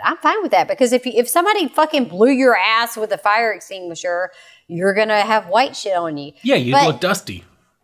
Clearly... This is, okay, nobody's reaction was really that like, oh, it's a goblin. It was like, okay, well, it's a goblin. And yeah, the father's just like, what is that? You think he'd be like, oh shit, that's a goblin. Oh shit, my boy was right. But that whole scene, right, after he puts the fire out and they see that, it's like the whole family's like, all these townspeople, these fucking goblins are like standing there. They don't do shit. They don't try to attack him. This would be the moment where it's like, oh shit, the jig is up. We need to kill these people. No, they don't. They let them go inside. They let them go inside the house. And it's like, y'all are just standing there and all the people, this is going to be really vain and shallow of me, but they were all so fucking ugly. I was like, could you have not, like, why are there all the fucking... Like, they all wore mom jeans, but they had dresses on. So it's like the equivalent of mom jeans, but they had the dress on. And I'm like... the best part is the troll's like, you killed one of us. Like, That is very untrue. You see the father with a Yes. fire extinguisher. He's trying to put the preacher out without realizing he's a goblin. He's at least making the overtures of like, I am trying to save one of you who is on fire. Is he really dead? I don't know if he's really dead. Nobody really cares because they all run into the house to be in safety. And then we'll jump to the part where Credence, because we already know that she's basically like the ruler of the fucking goblins. And she's praying to her rock. Okay? She starts to do this weird shit where the herpes really come out. This is your part. It's apparently one of the missing stones from Stonehenge. Oh my God. But like, she says this weird shit because, you know, she just wants the powers to be, I think I would say normal for the moment. But I called her a made-for-TV Elvira. Because once she transformed. Made for public access TV Elvira. Right? Fucking, what is that fucking channel? PBS bullshit. So it's like, here she is. She fucking sticks her head in this like fucking fog. And all of a sudden she's like this like hot babe, but not really. But she's not as hot as Jeanette from Troll 1. But she's okay. I'm like, oh, her crusty lips are gone. We're good. She's mattressable.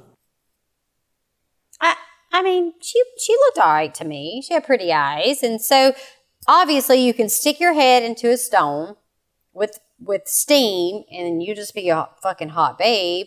And that happens. And then you have the town. Okay. So this whole town is holding the family hostage. And the sheriff, Gene Freak, is like, throws this bag of sandwiches.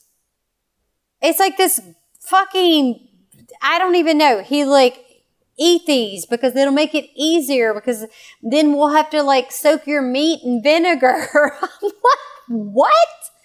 So if they don't eat this shit, that's the thing.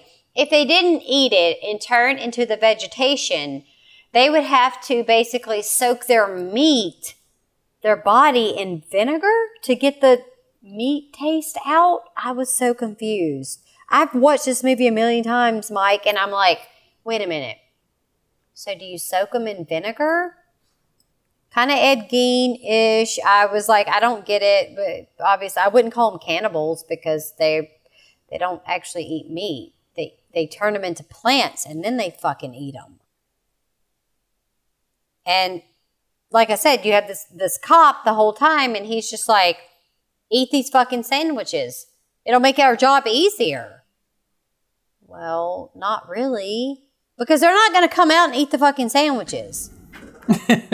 They're not. Like, he throws his bag, and it's you like... You can eat it now and make it easy on you. It's like, fuck you. Well, why would you go and do that? So, look, the goblins want to eat them, right? They obviously want to turn them into fucking plant food. Well, as you see, they have this little back and forth scene where Joshua is talking, and the whole family's talking, and Holly's like, well, I mean, how do we bring Grandpa Seth back? Like, maybe we should do a seance. And Joshua's like, good idea, big sister. You're a genius, big sister. Like, what is big sister? Your sister's a dumbass. She's a dumbass because she's basically dating a gay boy who loves the penis. Or, well, he got rid of the penis and now he's with you. But multiple penises, all different kinds, 4 eyes, whatever. So they're like, oh, let's hold this seance. Well, Joshua never had to hold a seance to bring Grandpa back. Like, he would just look into a fucking mirror. Or Grandpa would just show up and read stories to him, like next to him in his bed. He's not even limited to just mirrors. He will show up in the real world. Exactly. So why do you have to do a seance? And so I do skip ahead a little bit because we know that shit's about to go down. It's so fucking ridiculous. Okay, so Brent, the last remaining friend, you know, he's still in the RV. He's like hanging out by himself, right? Because everybody's left him. Everybody's left him. This was so good. This is the fucking, like, I swear to God, if I could, like, legit reenact the scene with somebody, I would legit do it because it's so great. So Credence, the goblin queen, she's done transform into this hot babe. And what is it? No, he's watching something on the TV. It's like, it's her. On the TV. She's on the TV. And so it's like, oh, you just open your RV door to anybody? I've seen a lot of movies. You shouldn't do that. And so he opens it, and she's standing there. Like I said, very Elvira. I'm feeling that vibe. But she has a goddamn corn on the cob. I want to say, if any girl appeared to me on a television set and then said I'm waiting outside and she doesn't have a camera in front of her and a transmitter, yes. I would be questioning, how did you appear on my television? Like, how are you here? To my detriment, this may cost me some pussy, but I would be asking, how did you do that? How did you appear on my television? And, if you're going to tell me it's magic, that's not the end of the conversation. You're going to have to show me, how did you do this? Like, I need to see it physically. So that I could appear on the TV. Is this magic transmitting on like 244 megahertz? It would cost me some tail. I would admit it, but I would just be asking too many questions. Yes, you overthink it. You're like, the pussy ain't free, bitch. I know this shit ain't really happening. This would cost me my life. This is clearly I need to make sure this is not a demonic trap. And if it is a demonic trap, I'm not going to fall for it. I like living. Well, I like pussy that doesn't want to kill me or like drown me in popcorn.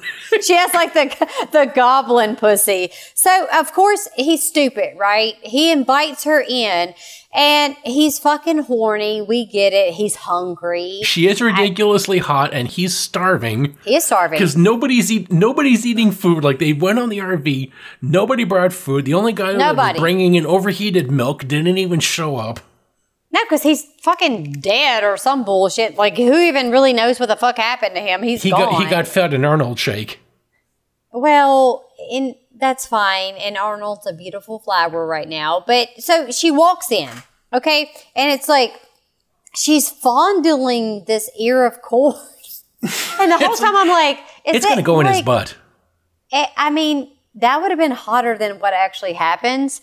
But she's fondling it, and it's like, she asked him, like, are you hungry and whatever, and it's like, or like, do you like popcorn or some bullshit? And it's like, well, he does like popcorn. It's corn. Yeah, he mentions like, I could use some popcorn. She puts the cob in her mouth, puts it in front of his mouth. He bites it, and then like clearly popcorn. It's not even coming from the cob. It's just being thrown off screen. Onto them. Yes. It's like, where is this popcorn manifesting, if not the cob? It's not. That's the thing. She's like, let's heat it up. Okay. Well, like you said, the popcorn starts to appear everywhere. Except the cob. Exactly. They're biting into the corn on the cob. And I'm like, wait a minute. It's like kissing. I want to legit try this. They're making out with a cob between their teeth. But they're not actually kissing, so there's not any actual making out. It's like, let me stick a corn on the cob. Making out. Let me try. I'm gonna fucking try that shit. I'm gonna like, let me get it has to be uncooked. It can't be like cooked corn. It has to be like, you gotta have that green butter on it. Okay, I'm gonna put the green butter on it, and I'm gonna be like, let's fucking try this bitch. Let's see if popcorn fills our room up. Well, it fills the entire fucking trailer. Like, it is up to his face. He loves it though. But like, I like popcorn too, so I'm like for it, but like, because that corn's not the only thing popping. I mean, did he get off during that scene? I don't know, but like when she lifts her leg up and she's like showing her like, what was it? Like her little garter belt thing. It's like, oh, okay, that's pretty sexy, but you ruined it. He wakes up and he is buried up to his nose. I know. In popcorn. He's on a bed, meaning he's elevated. So there's at least 3.5 feet of popcorn filling this trailer.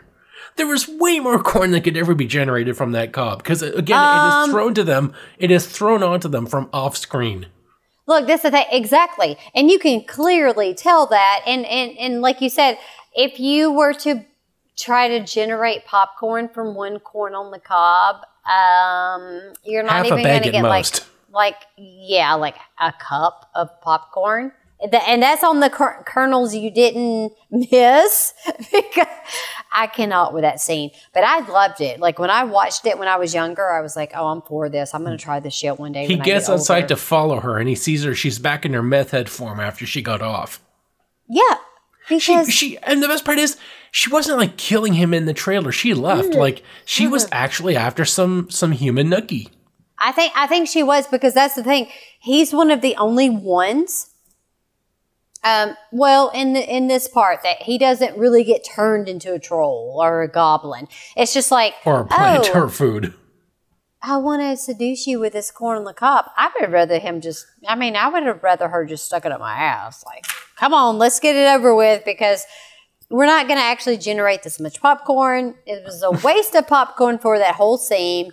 But then we'll jump to, all right, so they're doing the seance. And you have all these candles lit on the fucking table. It's like a million of them. Like, I don't even know where the fuck they got all these candles from, but they found them. Because they violated the fire code. Well, they have a fire extinguisher, so they're okay on that. But this is the thing. It starts to work because Grandpa Seth, he appears. And 10 minutes. He doesn't appear, but he does speak. Well, he speaks. And they hear him, so they realize, oh, Joshua's not... Oh, I guess we can call the asylum and tell them we're not committing our son anymore. But this is the thing. They only have 10 minutes is all they have. That's what he tells them.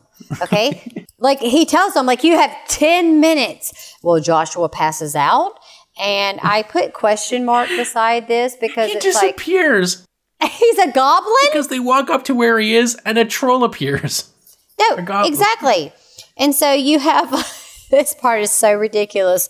So you have like all these goblins that come and somehow manage to get inside the house without kicking in the doors or windows. No, they're already there because they appear. And I want to say, in horror movie fashion, what do you think they fucking do? They run up the fucking stairs instead of running out of the house to try to get away. No, the whole family's like, let's run upstairs. But the dad... They get chased by a troll, they kick him, they knock him down the stairs. Then they walk down the hall. Without walking back to the stairs, another troll attacks them. They beat him down, and we get to see the reused footage of the first troll falling down the stairs. And the his best part stomach. Is they have like these things tied into their burlap sacks, like big bellies. Mm-hmm. Like getting beaten up gives them like gastroenteritis or something because they look like they're pregnant, but like not really. But that's one of the funny, like that was one of the funny scenes for me is whenever the dad, like he legit bitch slaps one of the goblins and they fall down the stairs. But well, you think they're gonna fall down really violently, but they're like whoop whoop whoop. Well, because one of them has a pillow strapped to their chest under the burlap, so they're. I'm gonna try that. I'm like push me down a flight of stairs. I have a pillow in. You're totally fine. Well, obviously, Joshua, at this point, he wakes up and he is now at Credence's house. He's at her temple or whatever you want to call it. Well, he's looking for Grandpa Seth because he knows like they've summoned him. He's got to find him because Grandpa Seth apparently is the one that's going to save the family from these fucking goblins. And, well, Joshua gets, in that scene, Joshua gets attacked by these goblins. And it's so fucking ridiculous because here comes Grandpa Seth. Like, he just appears. And he smiles. His smile haunted my dreams forever. You know what I'm talking about, don't you, Mike? Like, his smile... Didn't I send you like a comment or something? I'm pretty sure you sent me a video. Like his smile is like, am I happy or do I need to put 6 fucking deadbolts on my door? Because it was so fucking creepy. You know what, Grandpa? You can go back to hell. Because I know what the world of shadows means. I know what that smile is. How many children did you send to the afterlife after seeing that, after they saw that smile of yours? It was so cringy. And so... he's saving Joshua. That's the whole point. He's saving Joshua. But well, then he gives him this fucking backpack. Okay, the contents in the backpack are what are going to save the fucking family. They're going to defeat the goblins. That's the whole thing. You know, you got to put your hands on the Stonehenge, and if you believe in the power of good, the goblins will disappear. But that's not really true. They don't. Grandpa is a fucking liar. He's a fucking liar. I agree with that. He lied to him because as they're doing that whole little thing, you know, where it's like, let's put our hands on the fucking rock. Grandpa's like disappearing. Somehow the family also shows up. Like the witch, I think she dispels Grandpa. Or Grandpa's just like, hey, I've been exercised too many times. This is the last time I can see you. Goodbye forever. Yeah, it's like, wait a minute. Now, motherfucker, you've been helping me this whole time, but you touch a stone, this rock, and your ass gonna disappear. Like, I don't think so. But we'll get back to the popcorn scene because I put that in there too because I thought it was hilarious because you go back and you see that Brent is covered in the fucking popcorn. He wakes up in a room that is at least 3 foot high with popcorn. Yes, and he's like choking on it. It's like coming out of his mouth. Well, Credence, she's went back to her natural goblin, ugly ass, herpy infested self. Her meth head self. Exactly. And she's freaking out, okay? Because, look, it jumps from that scene. That's the thing with this movie. You have to fucking pay attention to it because it's like, okay, well, that scene's happening. Well, she lets out like this, like, howl. And then the goblins who are speaking to the rest of the family, they're like, our queen is calling. And then they leave. They're gone. They blink out of existence. Apparently goblins have the power to teleport. Oh my God. I'm trying to teleport. I've been trying to teleport for a long motherfucking time. But apparently you can only teleport if you're a goblin. And your queen is calling you. So I haven't gotten to that point yet. But so we have Grandpa Seth, all right? I say he's gone back to heaven. I don't know where the fuck he went, but you know, he disappears. So Credence finds Joshua and she's basically like, I'm going to kill you. All her goblin children are there and they're trying to feed Joshua. You know, that's the whole point. Like they're like, we got to feed this motherfucker so he can eat this shit and we can eat him. But this is one of the best parts. This is one of the best parts, too. All right? You know, he had that backpack on, right? Well, Grandpa doesn't say what's in it, but as Joshua is kind of like fighting these goblins, he pulls out this double-decker bologna sandwich. It is a full loaf. Like you buy a loaf of bologna sealed up. It's a whole pack. There's no amount of deckers. It is an entire pack of bologna. Bologna. And I don't even know if the red strip around it, I don't even know if that was off. It was just like, let's put a ton of bologna on some bread. This is going to be the cure to get rid of the goblins. It won't show on camera if we only put 2, 3, 4, or 5 slices. We must put the entire loaf between 2 pieces of bread. So, of course, he bites into it, right? He's like chowing down on it. And you hear Credence be like, she's freaking out. It's like, the cholesterol. Like, bitch. I mean, I don't eat bologna. The saturated fats. The monosodium glutamate. Look, this is the thing. They know, like, the meat was the cure. The whole time, all he had to do was eat bologna. This was like a complete ripoff of Leonard Part 6. Because weren't the villains in that movie also vegetarians? Yes. So it's like all you had to do was eat a goddamn bologna sandwich and you would defeat this fucking goblin underworld and you'd win. Well, then all of a sudden, here comes his fucking family. They're like, oh, they appeared and they're like, oh, Grandpa Seth, his voice led us here. Okay, I thought he went to heaven. I thought he was gone, but they put all their hands on the stone. Yeah, somehow the family finds this cabin, which is which is in the middle of the woods. It makes no sense, right? It's not. Well, I call it a church because it was so weird, and it was like, is it a house? Is it a church? I don't know what's going on, but their goodness is what's going to defeat these fucking goblins, and there you go. That's fucking it on that part. They put their hands on it, and all these goblins, if you notice, there was one part where one of the goblins like fell over the railing. And I was like, is he committing suicide? Like, he's just gonna I'm killing myself. One of the most notable goblins, like the ones with like the crazy-eyed goblin, his eyes, one by one eye explodes. Then it cuts away to a goblin falling off the roof, falling off the second floor. Then it cuts back to the other goblin, and his remaining eye explodes. Yep. So we see these goblins are not just like being banished to their home realm; they are fucking murdered. Yeah, no, they are legit murdered. They're like being blown up. They're being torn apart. And I mean, like I said, the Care Bear stare is murdering these people. Like, what if the Care Bears had a body count?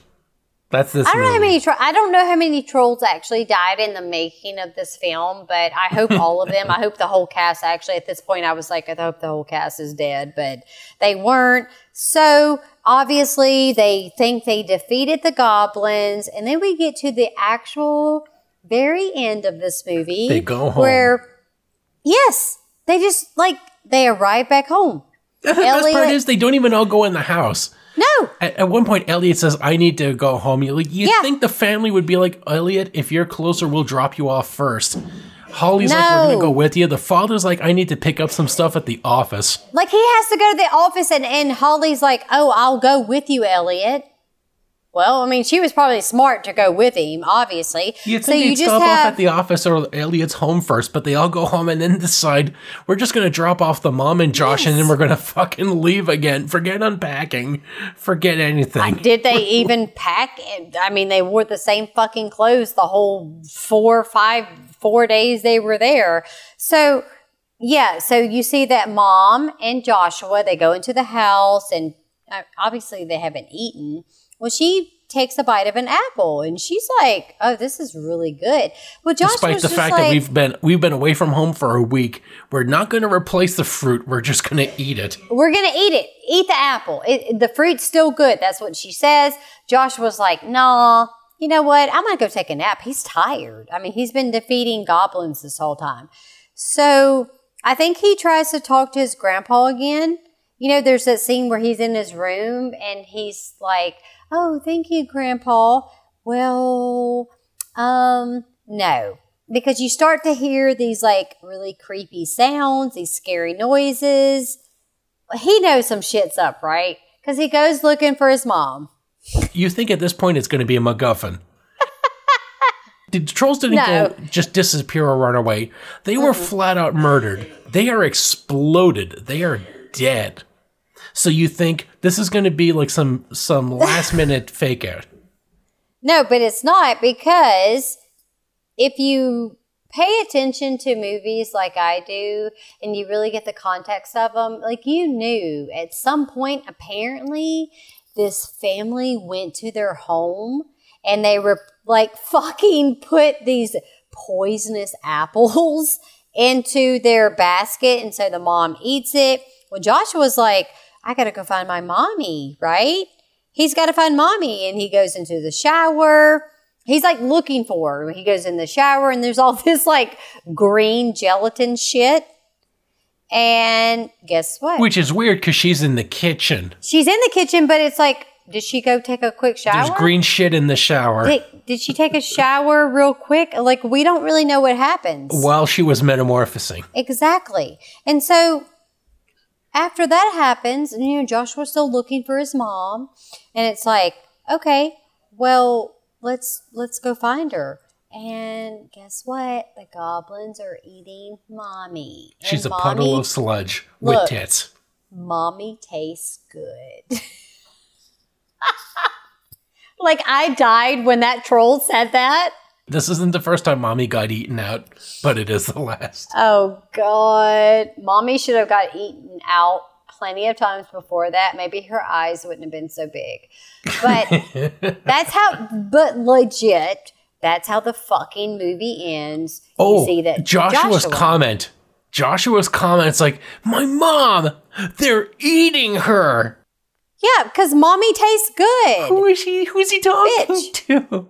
You think he'd be like, Mom, no, but it's my mom, they're eating her. As if he's describing this to somebody. They are eating her. It's the same goblins we saw get blown up and killed. But they also do ask Joshua, like one of the goblins is like, do you want some, Joshua? And I'm like, no, he doesn't want to eat his mom. Like, that's an Oedipal complex right there. Right? It ends with him like screaming. And then that's the end shot. That's the fucking end shot.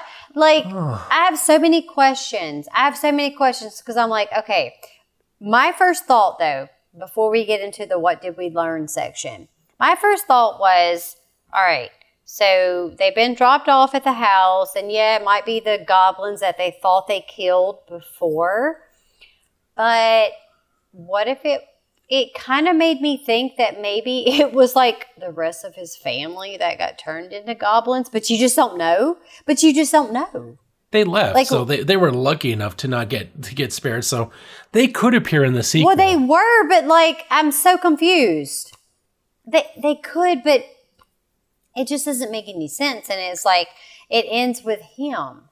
George Hardy does appear as Michael Waits in Troll 3 or whatever, called Under Control. Yes, I did not see that yet. I haven't seen it either, but he's in it. No one else is, so we can assume that Joshua was eaten by the trolls afterwards. Well, the wife was eaten, the mother was eaten. Apparently, like, since the daughter wasn't there, she was with her boyfriend. We can assume that she just like, fuck this family, I'm out. And the father's just like lost his mind since his wife and child were eaten by trolls. That's true.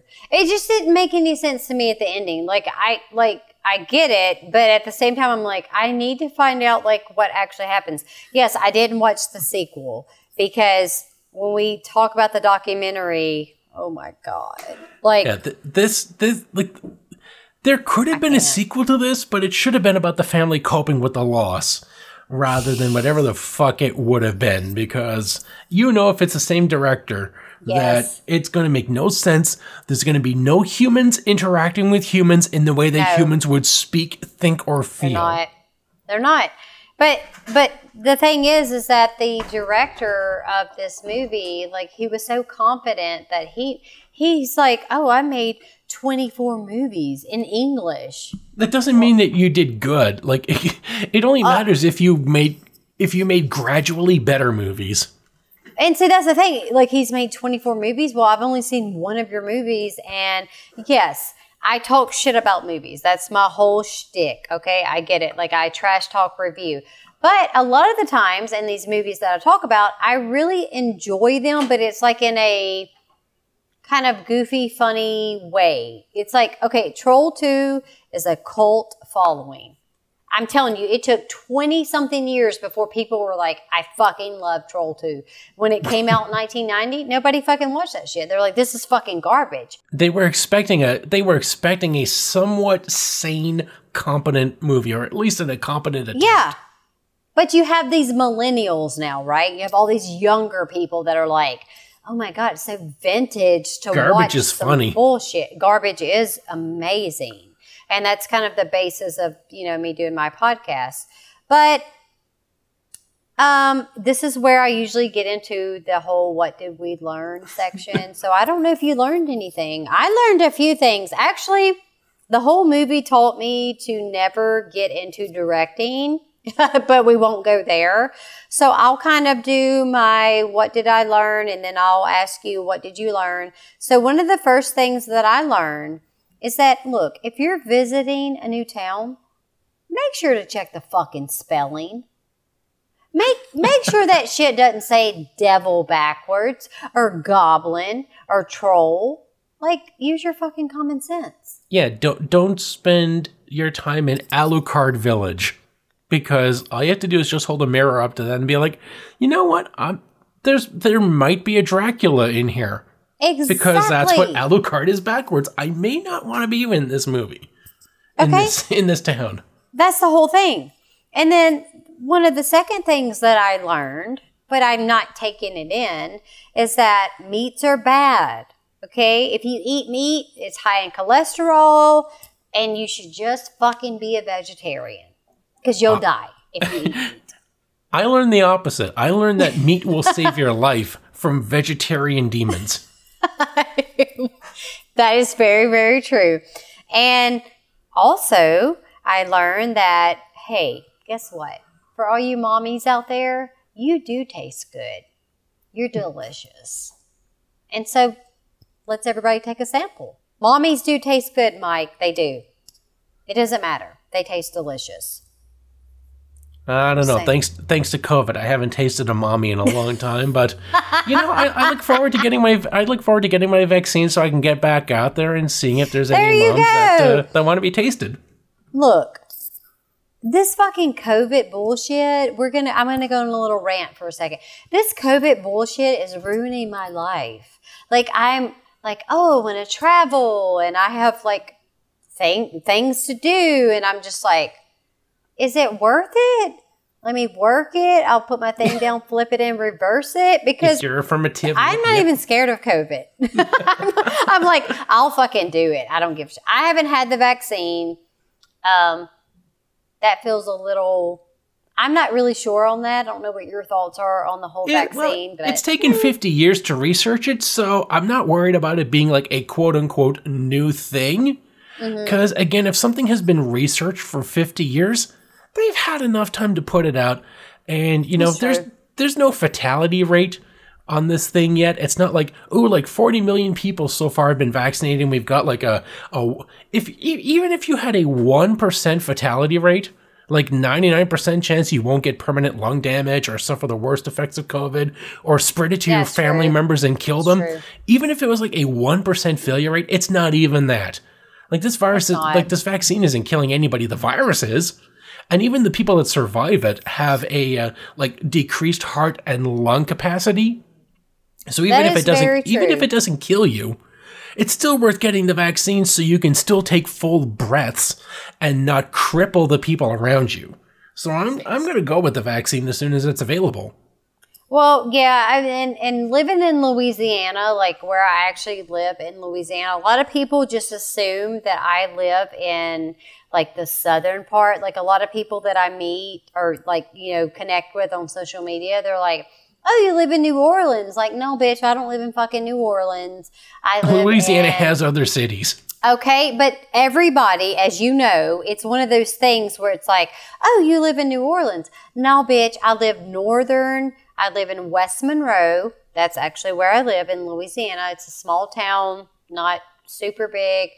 But if you came here, if you visited here, you'd be like, oh, COVID? What the fuck is COVID? Nobody wears a mask. Like, everybody just walks around and it's like, oh, we have bars that are open. If you go into a restaurant, it's not a big deal, but, it is.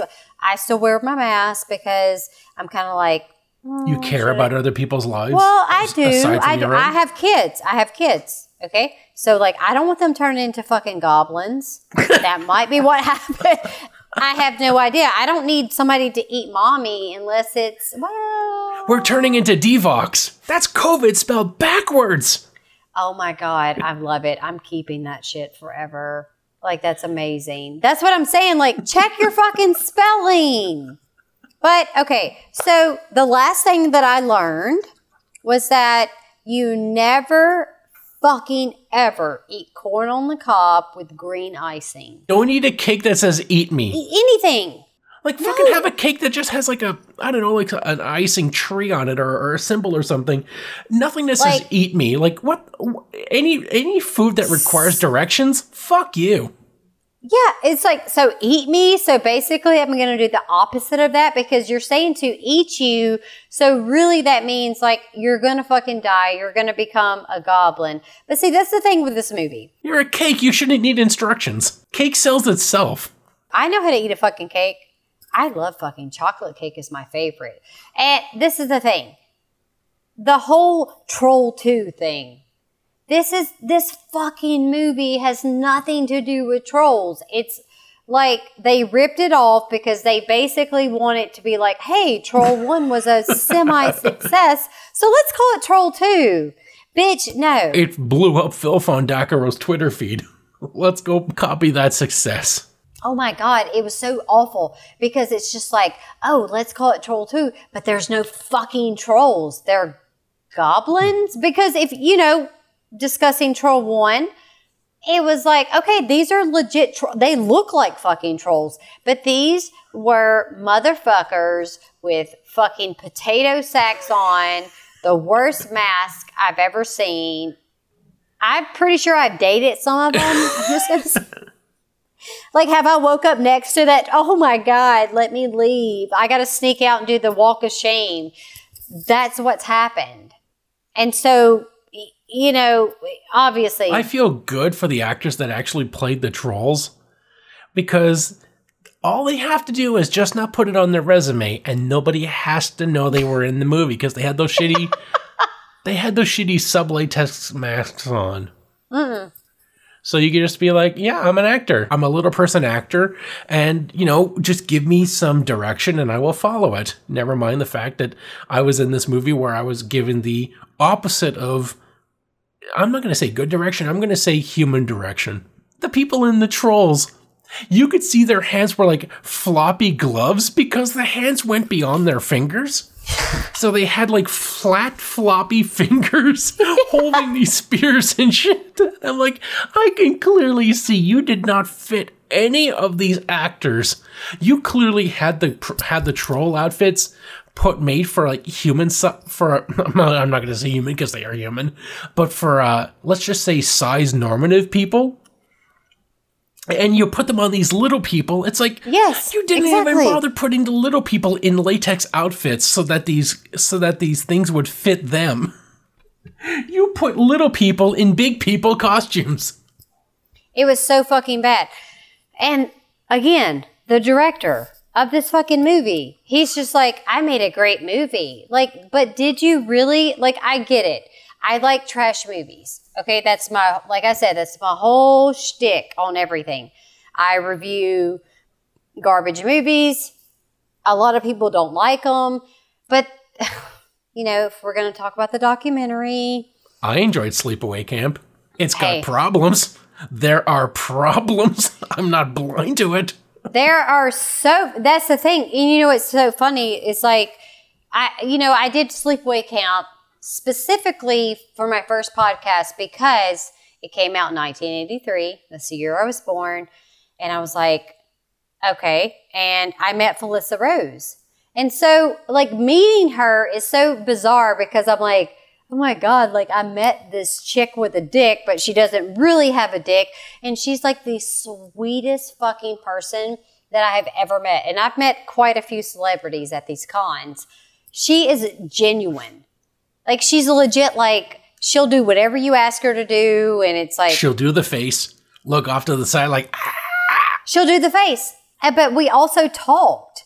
Like, we actually had a conversation, and she has children, and she's married, and so she was like, oh my God, your daughter looks just like my daughter. And she's, like, looking through her cell phone, showing me pictures of her kids, and, like, we sat there for 20, 30 minutes. And I'm just like...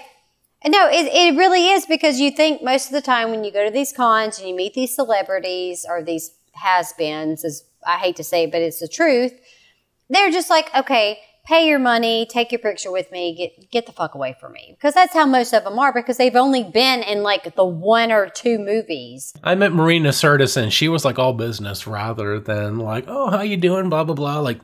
No, not much talking. But then I met John Delancey, and he's still doing stuff. Like, he's on My Little Pony. Mm-hmm. He's still doing voiceover work and shit. But when I met him, he was, like, really sweet and civil.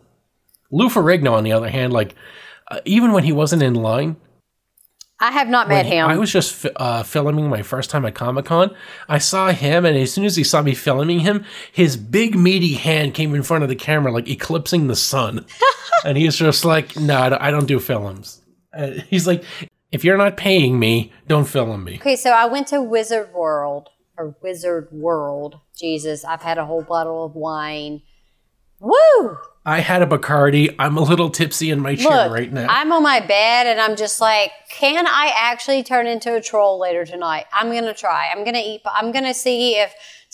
Nobody's here but my kids, but I'm going to say... You're going to get rooted into your bed. I'm going to try to just like make out with a corn on the cob later and see what... I mean, I like popcorn, so I might be hungry for that later.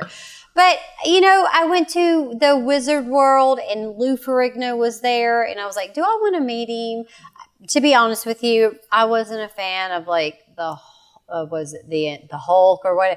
Like I didn't really, that wasn't my thing, and so I didn't meet him. But then I heard a lot of people were like, "Oh, he's kind of rude." I was like, "Okay, that's cool, whatever." Like I had other people tell me like, "Oh, don't go meet him because he's kind of rude." Okay, and then Mike Tyson was there too, and so I was like, "Should I meet Mike Tyson? Like he might bite my ear off. I don't know." And is that a badge of honor or not? I didn't go meet him. But I only really went there because, you know, all my horror people will know that I'm obsessed with Bruce Campbell, and I met Bruce Campbell, and that was literally the highlight of my entire existence.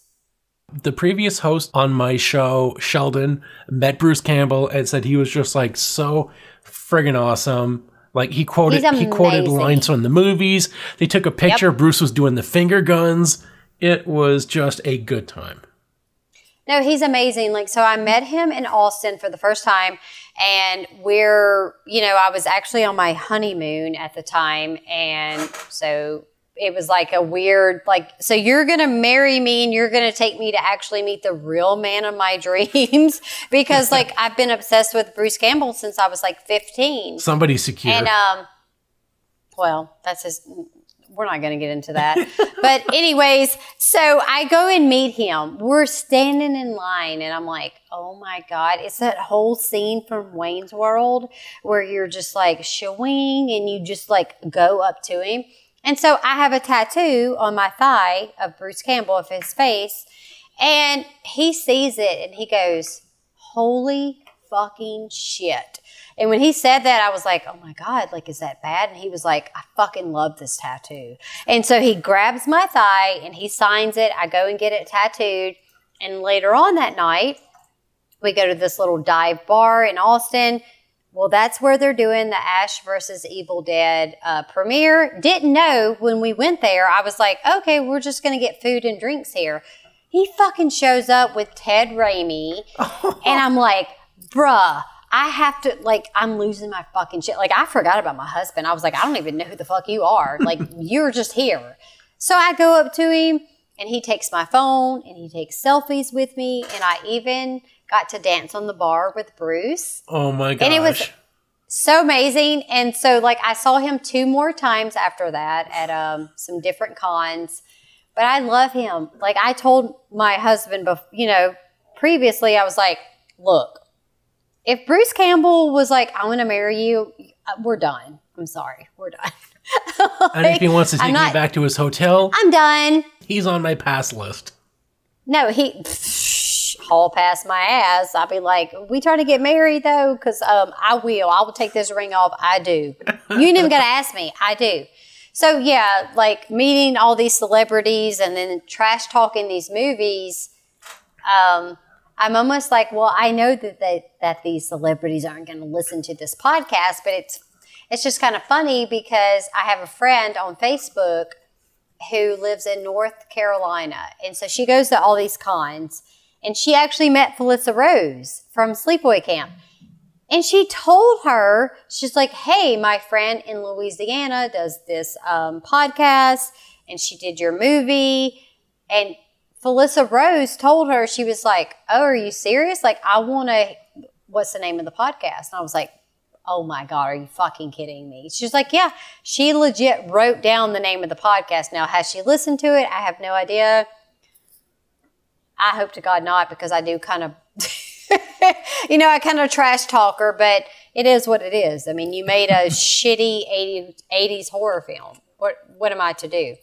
Although she would have been like, what, 14 at the time? So she was directed in a shitty horror film. Exactly. The thing is with these terrible actors, like, unless you see them under a different director and they still deliver the same performance, there's the kind of the benefit of the doubt. Like, if they were given human, sane direction, could they have done better?